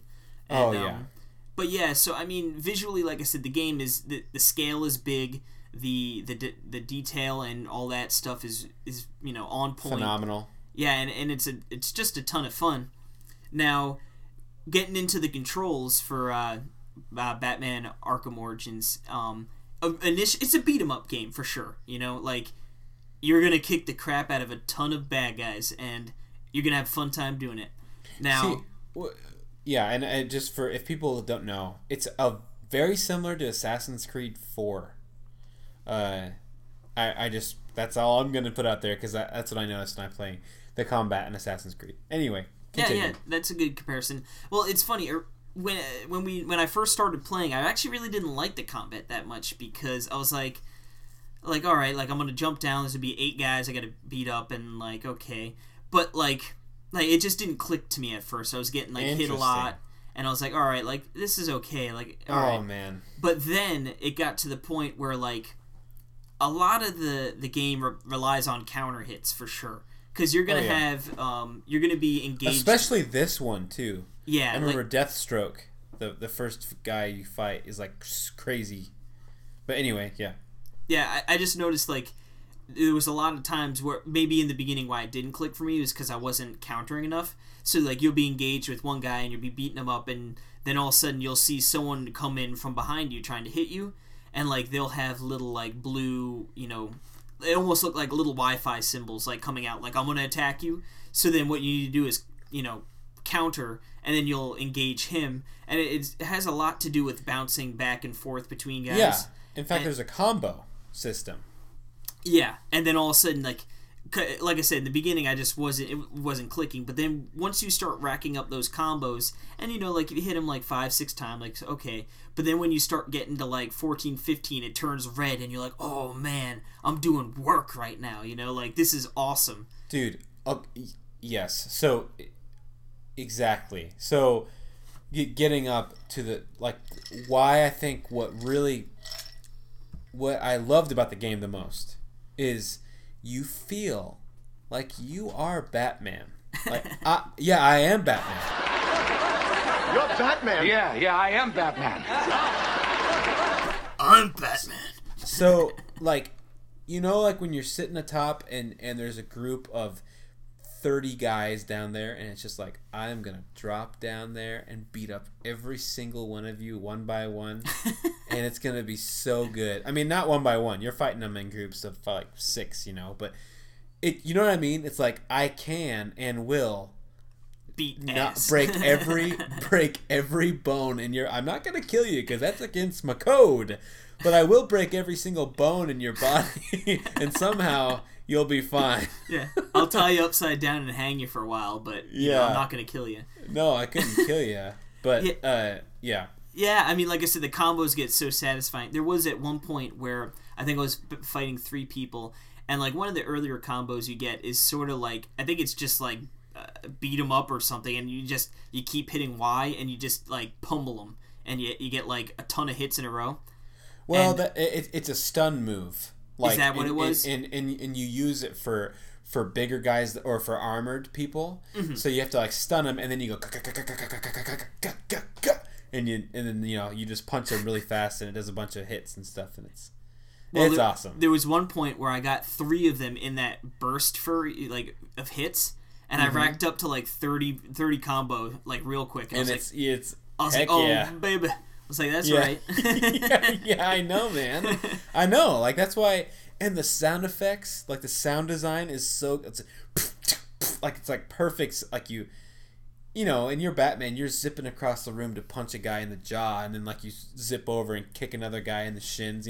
Well, yeah, and the sounds are perfect. Another part when you start getting combos, and like you'll have it where you're in like a pretty good sized room and you're beating the crap out of 3 people, but then there's like one guy you knock down like halfway across the room, and he's starting to get up, and all of a sudden like Batman will just fly across the room, like punch that guy in the face real quick, but then he'll leap all the way back and just resume kicking the crap out of the other 3 people. Yes. And then so yeah, go ahead. I was gonna say, now obviously one of my favorite parts, and probably the most satisfying, is when you're fighting these people, there's usually a group of them. Like I don't think there's ever really one-on-one combat. I mean, unless if it's a boss, but like, Well, even if if there it's is, like, then you can do like silent takedowns. yeah, even if there's like 3 people like in the room or whatever, and then like the last person you kill, it does like a slow-mo shot for when you're beating them up. So now, last night I was playing, and like, I just, kicking ass all across the room, and like this one guy is like, I just took out like 20 of his comrades, you know what I mean? And God bless his soul, because he was coming at me like he was gonna actually kill me. Yeah, I know. And like he, you know what I mean? Like I give him props. He was like, I'm not going down like this. And he comes in, and I just slow-mo kick him right in the face, and he just drops. I was like, I know. It's so satisfying. It was like so comical. Like I'm like, this guy thought he was gonna come over and actually do something to me. Instead, he just got some sweet chin music and died. But he didn't die. He was just knocked out cold. Yeah. Oh yeah. No, it doesn't. There's no way that kick to the face as hard as possible that made him fly across the room, that couldn't have killed him. And Batman's got like the meanest boots on. Like, yes. like they're huge. They're like they're like Link's iron boots. Yeah. But like he's able to move around in them super easy. Well, and then before we move on with the combat, but the other thing that throws into it is you unlock all these things to use during the game.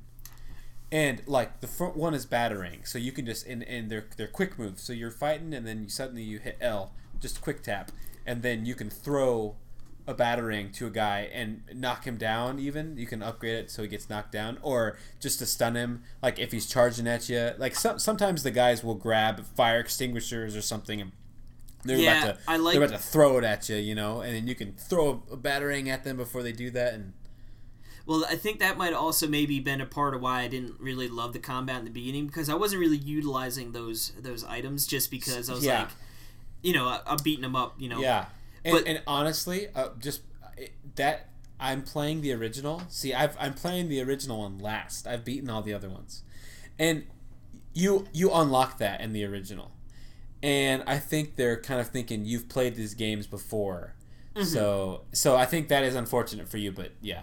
No, definitely. But I mean, I could see that. It eventually got to the point where I started bringing them in. My favorite, I don't know the name. It's the one like that you shoot the gun and it's like it'll make a tightrope, but you could also grapple. Yeah, but okay, yeah, I get. All right, so the grappling hook, where like I like when you like can tie 2 people together.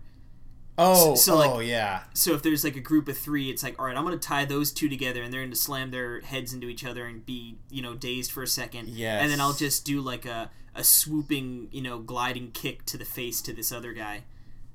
It's so good. Like there's so many variables, right? That's what I love about it. Like I said, it definitely when I started to use the items more, the combat became more fun, because like you said, it wasn't just okay, I'm just fighting them with my fists. Now I'm like you said, now I'm using the batarang to stun, and there's more thought going into it. Instead of just beating them up, there's like, how am I going to tackle these guys in an efficient and fun way? And then I guess, I don't know if you want to move on from this, but I was thinking the weapons that you get in the game to use. So this is another part of it. So it's like, let's say you're sitting on top of a building, and you look over and there's 10 guys over there. 4 of them have guns. Okay, well you get this thing. You get this thing that you could disable their guns, like 2 of them. Because it has to charge, of course. And so you're sitting there and you kind of plan out the whole thing even before you do it. And then even before you even enter combat. So and then you can set up mines, and you can set up all this stuff. And then you jump into these guys. 2 of them still have guns. You take a grapple. You pull the gun out of the guy's hand. You punch a guy in the throat. You throw a grapple guy. You throw a batarang at someone who's about to throw something at you. And then you do a combo on this guy. You have to jump over this guy because he has an electric thing that can shock you. You know what I mean? It's just like you learn how to play the game, and you like, I am Batman. Yeah. I am just Batman, It's like, I feel it's so empowering to know exactly what's going on, and like you said, like you get used to it and stuff. So yeah, I mean, going into the gadgets, like I said, originally in the beginning, like they do give you a good amount of gadgets right off the bat. You know what I mean? Yeah, they do. To deal with. Yep. and that was almost a little overwhelming. Like, okay, Yeah, like how am I gonna remember all these? But then, like I said, they do nice things as you go along the game, where you see a great, you're gonna need to use the grapple to pull it off, and then you could grapple up there and skate through the vents or whatever. And then there's other times where, oh man, there's a dead end, but there's a bunch of boards that look like that you could get through them. Well, let me just whip out my explosive gel. You spray that on there, and then you blow it up, and then boom, you got your path open. Yeah. But and originally, again, I wasn't using these in combat, and to the point where all of a sudden, if you're in a big room with 15 guys, I can spray the ground with my explosive gel, and if they walk over it, boom, I can explode it remotely. That'll either kill them or knock them down. They'll get other people running over there. It might separate a smaller group on the opposite side where I could swoop down, take down 2 or 3 of them without, getting, bum rushed by 20 guys with guns. Yeah. So, it like I said, the gadgets really do add, a nice depth to the combat that originally I missed out on. Like I said, just a couple more. You've got, smoke bombs, which obviously help when you drop down. If they see you can drop a smoke bomb. Or if you want to escape. Yeah. What I normally do is I'd go down and drop a smoke bomb, and the guy right next to me would be blinded. I'd beat him up, and then all of a sudden you grapple out of there, and they're still looking around the smoke, and you could get away. Yeah, I love that. See, I never do that, so it's kind of cool hearing that. Yeah, that's my oh shit.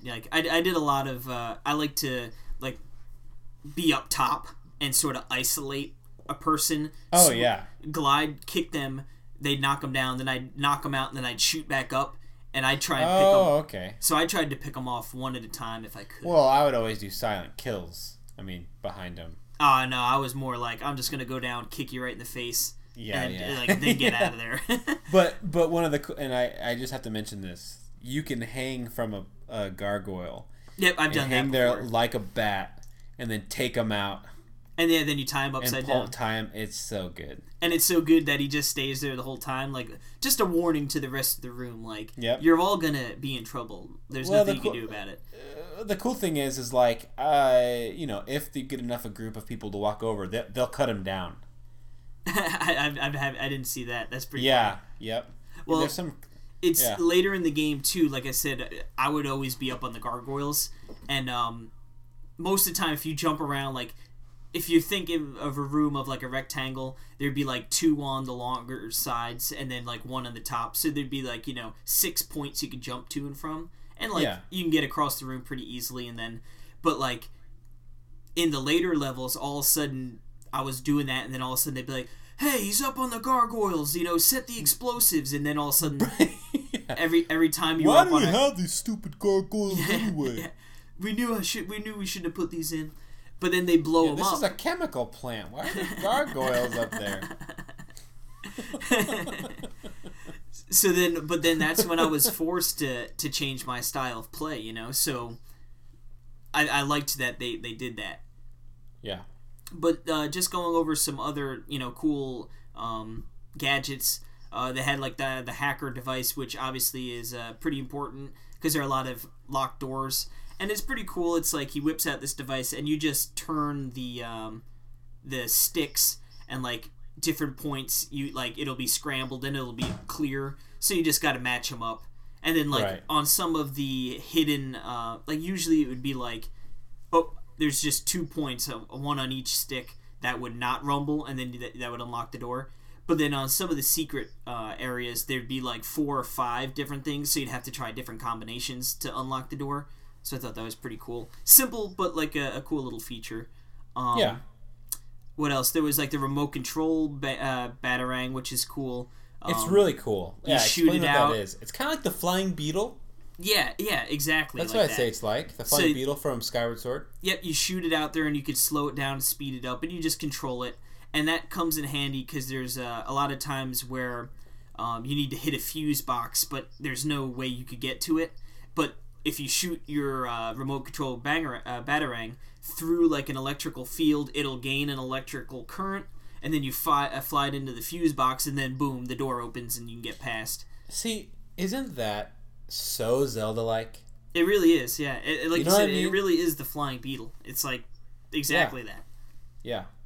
So, what else? Yeah. And then the detective vision is really cool. Like you can. well, that's like, I mean, that's like one of the main things of the game, right? Yeah, so you can hit L, and then it shoots you into like I guess it's more like your Batman sonar presence. Like Yep, you could exactly. You can see the whole room, and you can like see like where the electric enemies are, and you can see their heartbeats and stuff like that. And then it'll be like, all right, there's 8 people in this room. 4 of them are armed, 4 are unarmed. So now you're like, okay, because if you drop into like a group of 20 guys that are all unarmed, you're probably going to be okay. But if you drop down into a room that and there's like 3 or 4 of them that are armed, more. like that's armed is tough, especially armed is tough because if they have can shotguns.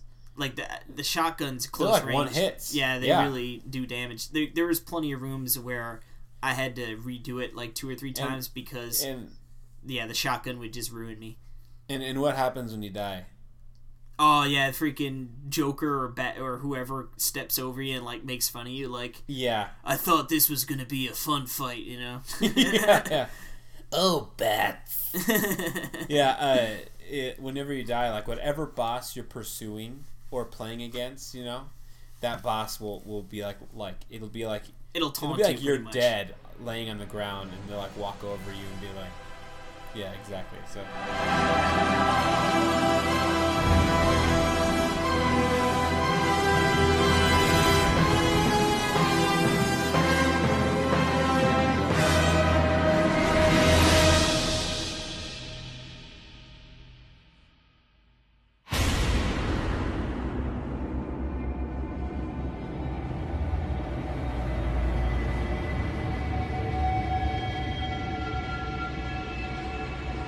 And then it does have some gamepad usage. When like there's a couple points in the game where like, all right, I'm in this room and this person's dead, but how did they die? Like, we want to believe that this person died this way, but then like you look at clues and then all of a sudden you start piecing together what actually happened, and like so you'll point the gamepad at the screen and then you'll be looking through there, and on the gamepad screen that's where you'll see the clues. To further investigate, and then you can sort of rewind and play what's happening, or what did happen, and like at different points in. So like, I'm trying to think of an example. So like, this person got shot. Like you can see the person shooting it, but then like halfway through you notice something that you read another clue, and then it'll just be like, well, this person got shot, but what was happening over here, and then you just piece together cool. what actually happened. And then that'll yield the result of like, okay, this person's responsible for that. I know where to find. You're just gathering information from like the time and how and like how it's done visually is really cool. Very cool. Like it's really cool use of the gamepad, I thought. Yeah. So, have you used like I said with Diddy Kong, I didn't know it was a level up system. They tell you in this game, and did you use it like a lot during the game or pursue it? Yes. Every time I leveled up, I like for starters, I pretty much was just like, well, I'm just gonna do the ones that make me take less damage. Like you can upgrade, like you could take more physical damage, or you could take more like shock like bullets, without getting hurt. So originally I was just using those. I'm like, okay, like that's more important to me. Yeah. But then I did start to branch out eventually, like of adding new takedowns. The one move I thought was cool that I added via the level up system was if you had a couple enemies that like, so pretty much you knock the enemies down like out cold, and they'll have like stars around their head on the ground, and then you need to hit them again like with like a finisher move, and then they're done. They're unconscious, and you don't have to worry about them. But when and that's easy if you have 1 or 2 because you can knock them down and then you can slam on them real quick. But when there's 8 guys, it's hard to get that finishing move off without someone else interrupting you. Exactly, and then hurting you. Yeah, and then all of a sudden that guy can get back up and he's not knocked out. But there was a move I unlocked with the upgrade system that like that would like, I think I threw like batarangs or something was like the technical thing, but like anyone that was on the ground, like, seeing stars, if I pulled this move off, they would all be done.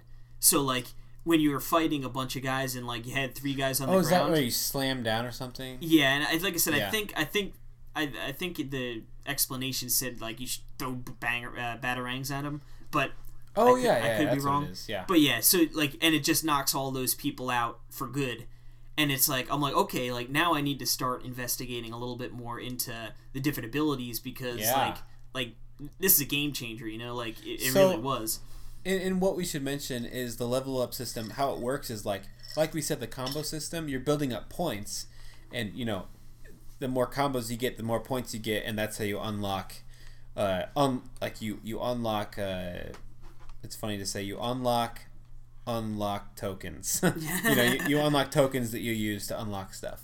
And then, like, so you can pick, and it kind of branches out, and you have to, you know, you'll get this move, and then if you get this move, you can upgrade that move to, you know, do more damage or something. So it is real. I mean, it's deep, but it's simple, right? I mean, it's not like crazy amount. It's well, actually, I should real quick, as we're sort of talking about the level up system, I guess it's sort of a gadget at the same time. Eventually, as you're progressing through the story, you get electric gloves, and oh my god, man, I freaking love those things because so like what you'll do is you'll be beating the crap out of people, and like you sort of like, I guess it's just a meter that you build up as you beat people up, and then all of a sudden it'll be like you can activate your electric gloves, and I think you just hit the sticks, or it might have been you hit you hit LR at the same time.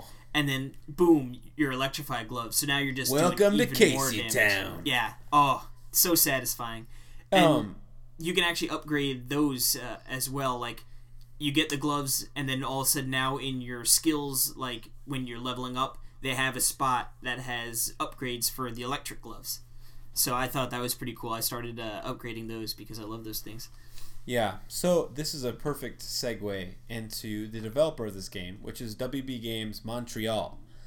And they did the port of Arkham City on Wii U. And so this one is...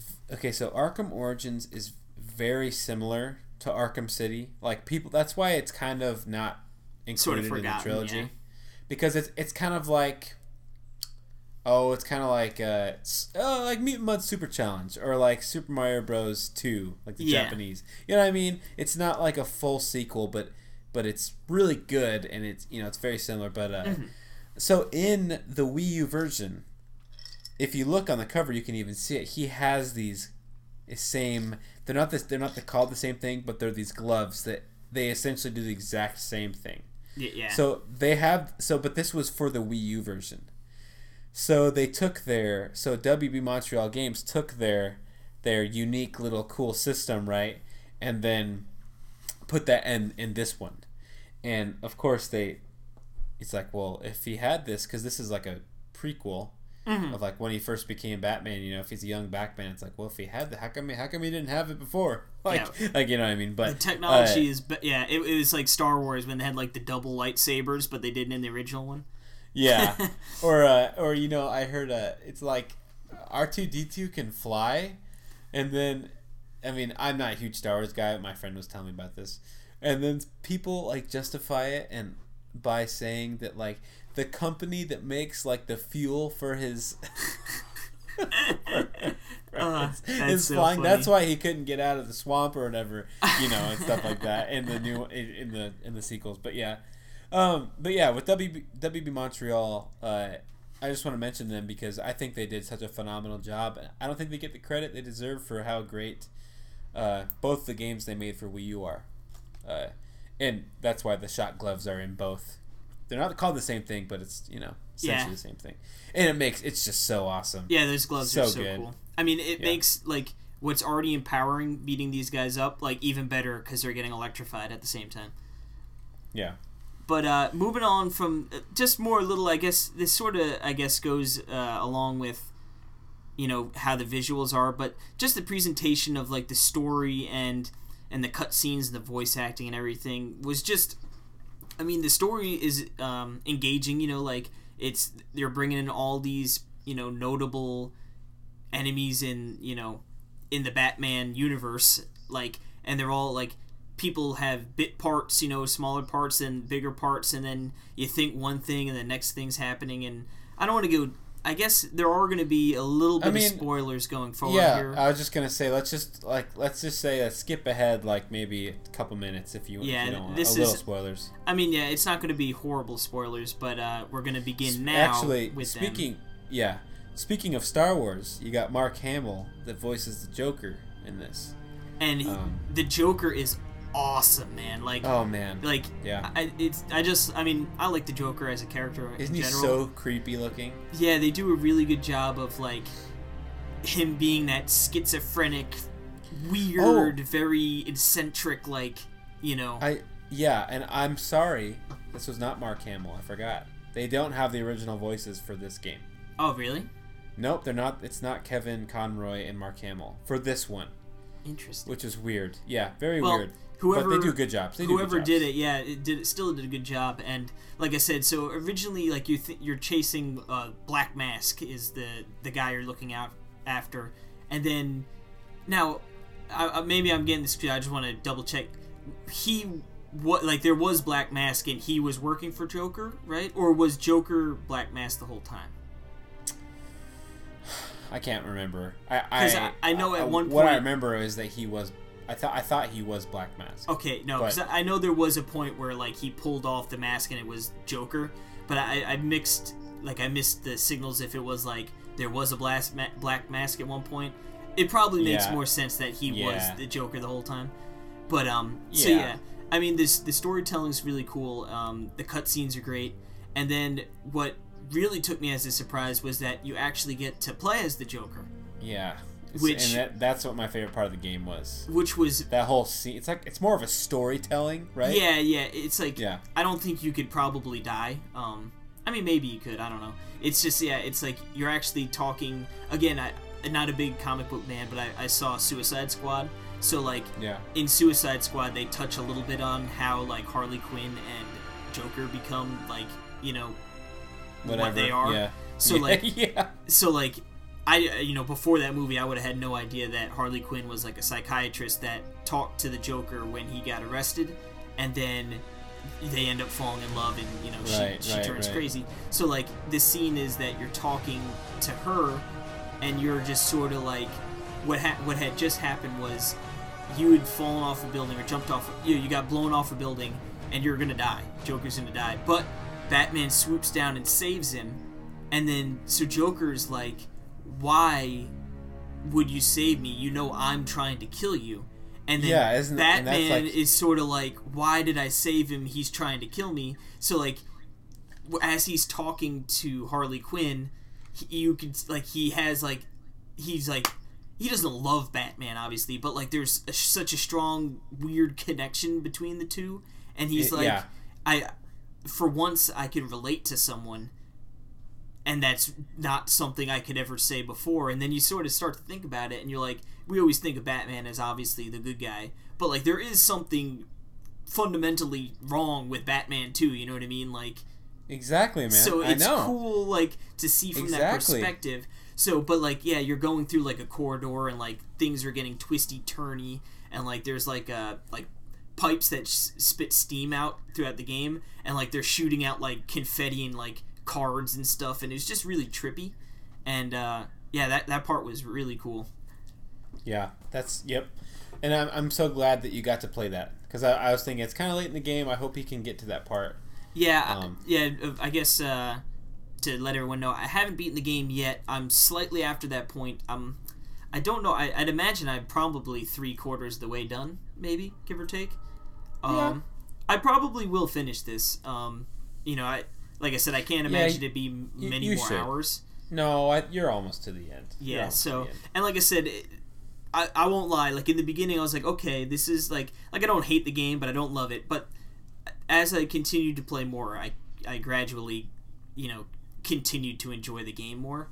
I know, and dude, you don't know how long, I'm so glad you have played it, because I've wanted to tell you so much about it. But it's like I really want you to experience it by yourself. Yeah, and not get it ruined. Yeah. That so it's like you just have to play it. That's Now, the beauty there of were- I Demand You. Yeah. And no, I think it's a great segment, and I look forward to doing more of them as we continue on.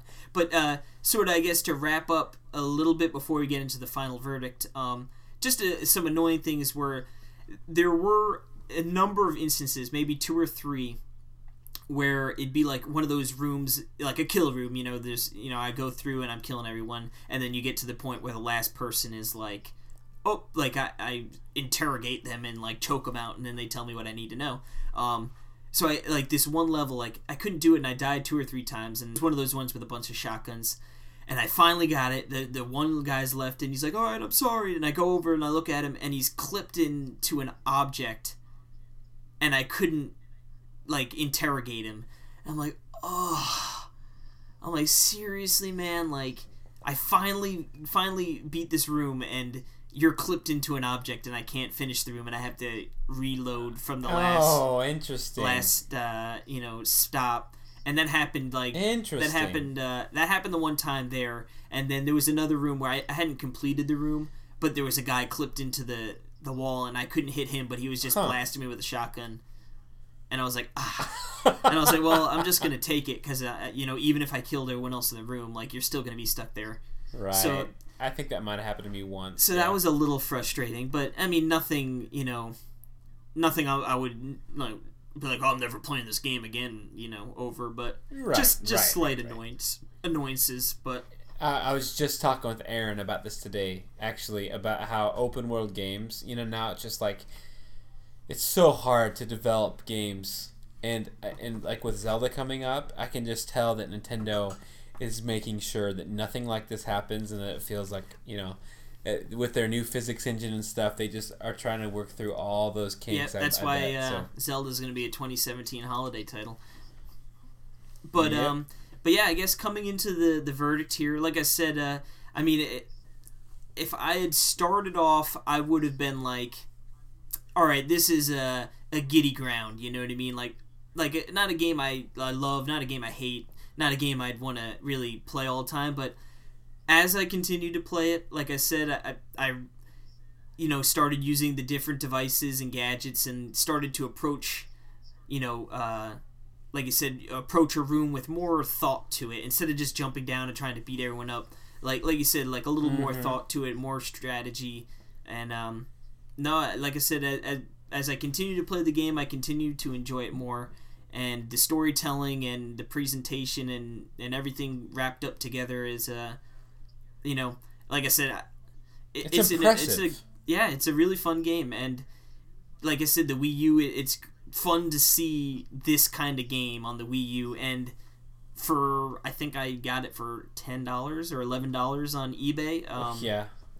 It's. I think we both got ours for $13. That's right. It's a very affordable game, so I would give it a giddy up, and I would recommend that. Yeah, for $13, if you have any interest in it, it's worth giving it a play. And even if you don't like it, you could talk about it, and you'll at least know moving forward what some Nintendo-esque games are like. Even though this was a Nintendo game, for sure. Good old Wii U.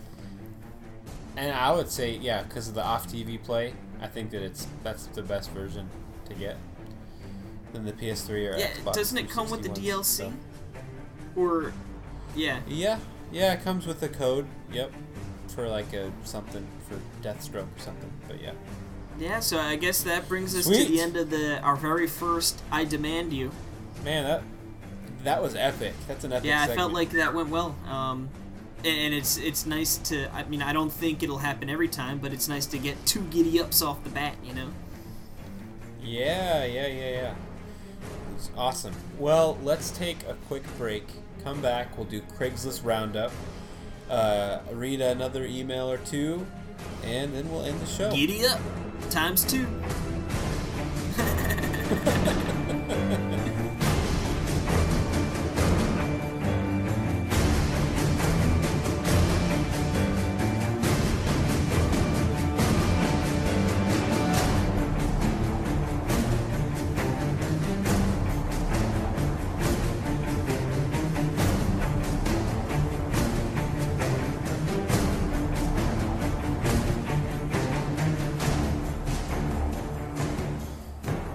And we're back, and this time, it is time again.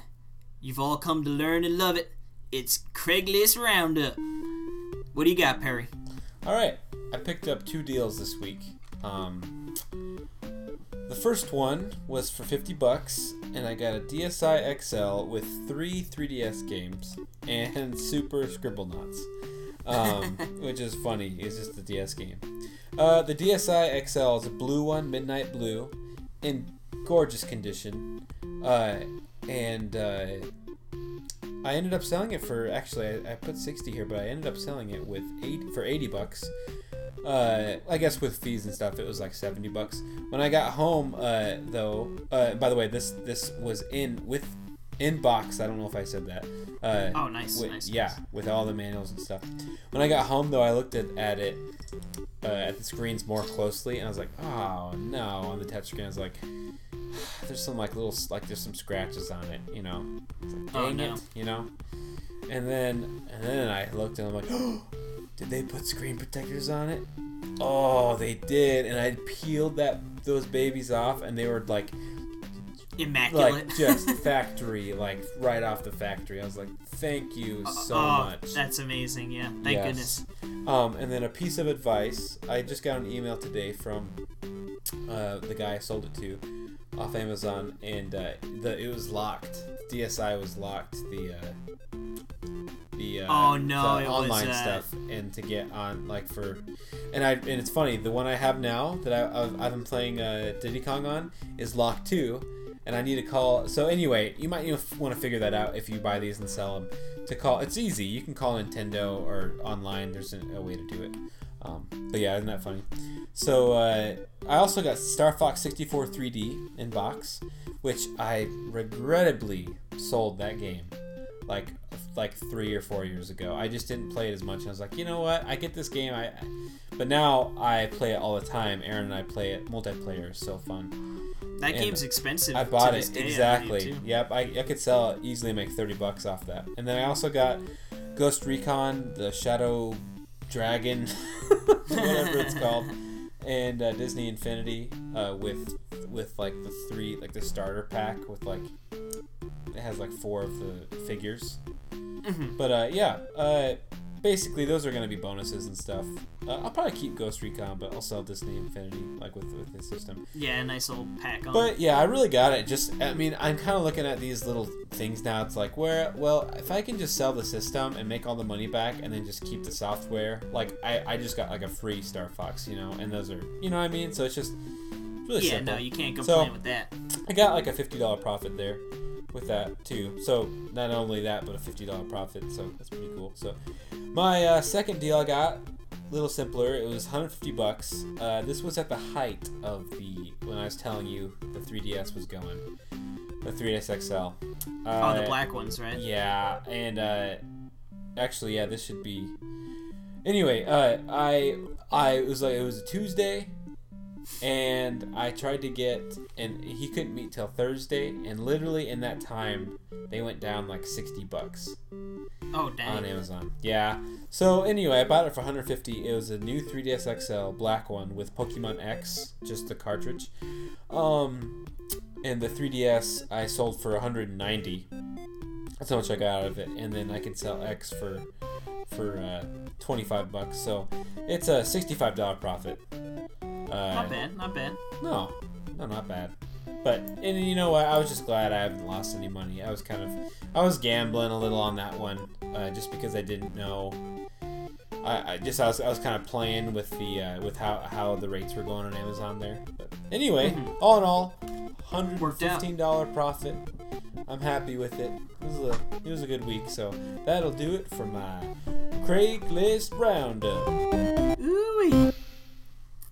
Well, we've got actually, before we close out the show, we have to announce the winner of our Donkey Kong Tropical, well, not just Tropical Freeze bundle, but our Donkey Kong Holiday bundle. But before we do that, we have one more story from, I'm not sure how you'd say it, TauPro777, TAUPRO 777. You want to give it a read, or do you want me to take it? I'll read it.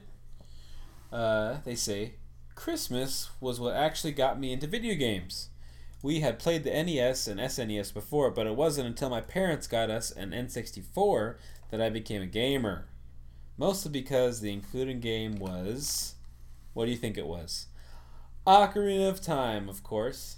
Best game ever. We played it all day. That game even inspired me to become a game dev. In that way, that Christmas changed my life. Oh, yeah. Yeah, I thought that was a nice story. And it's just cool because, like you said, we're getting to the time where people who are playing N64 and GameCube are now the developers, making games for us. And it's cool to see that Nintendo, of course, it just motivated so many people to do things, Yep. Very cool. And now we do have a winner from Twitter. We have Oven Slayer. His handle is XXOvenSlayerXX, and he won our Donkey Kong bundle, and congratulations to him. Yep, that was Donkey Kong Tropical Freeze and Donkey Kong Country Returns for Wii. Brand new. Yes. So he'll Two very good games. That's our Christmas present to you, buddy. All right, you can of course find the show at Talk Nintendo Pod.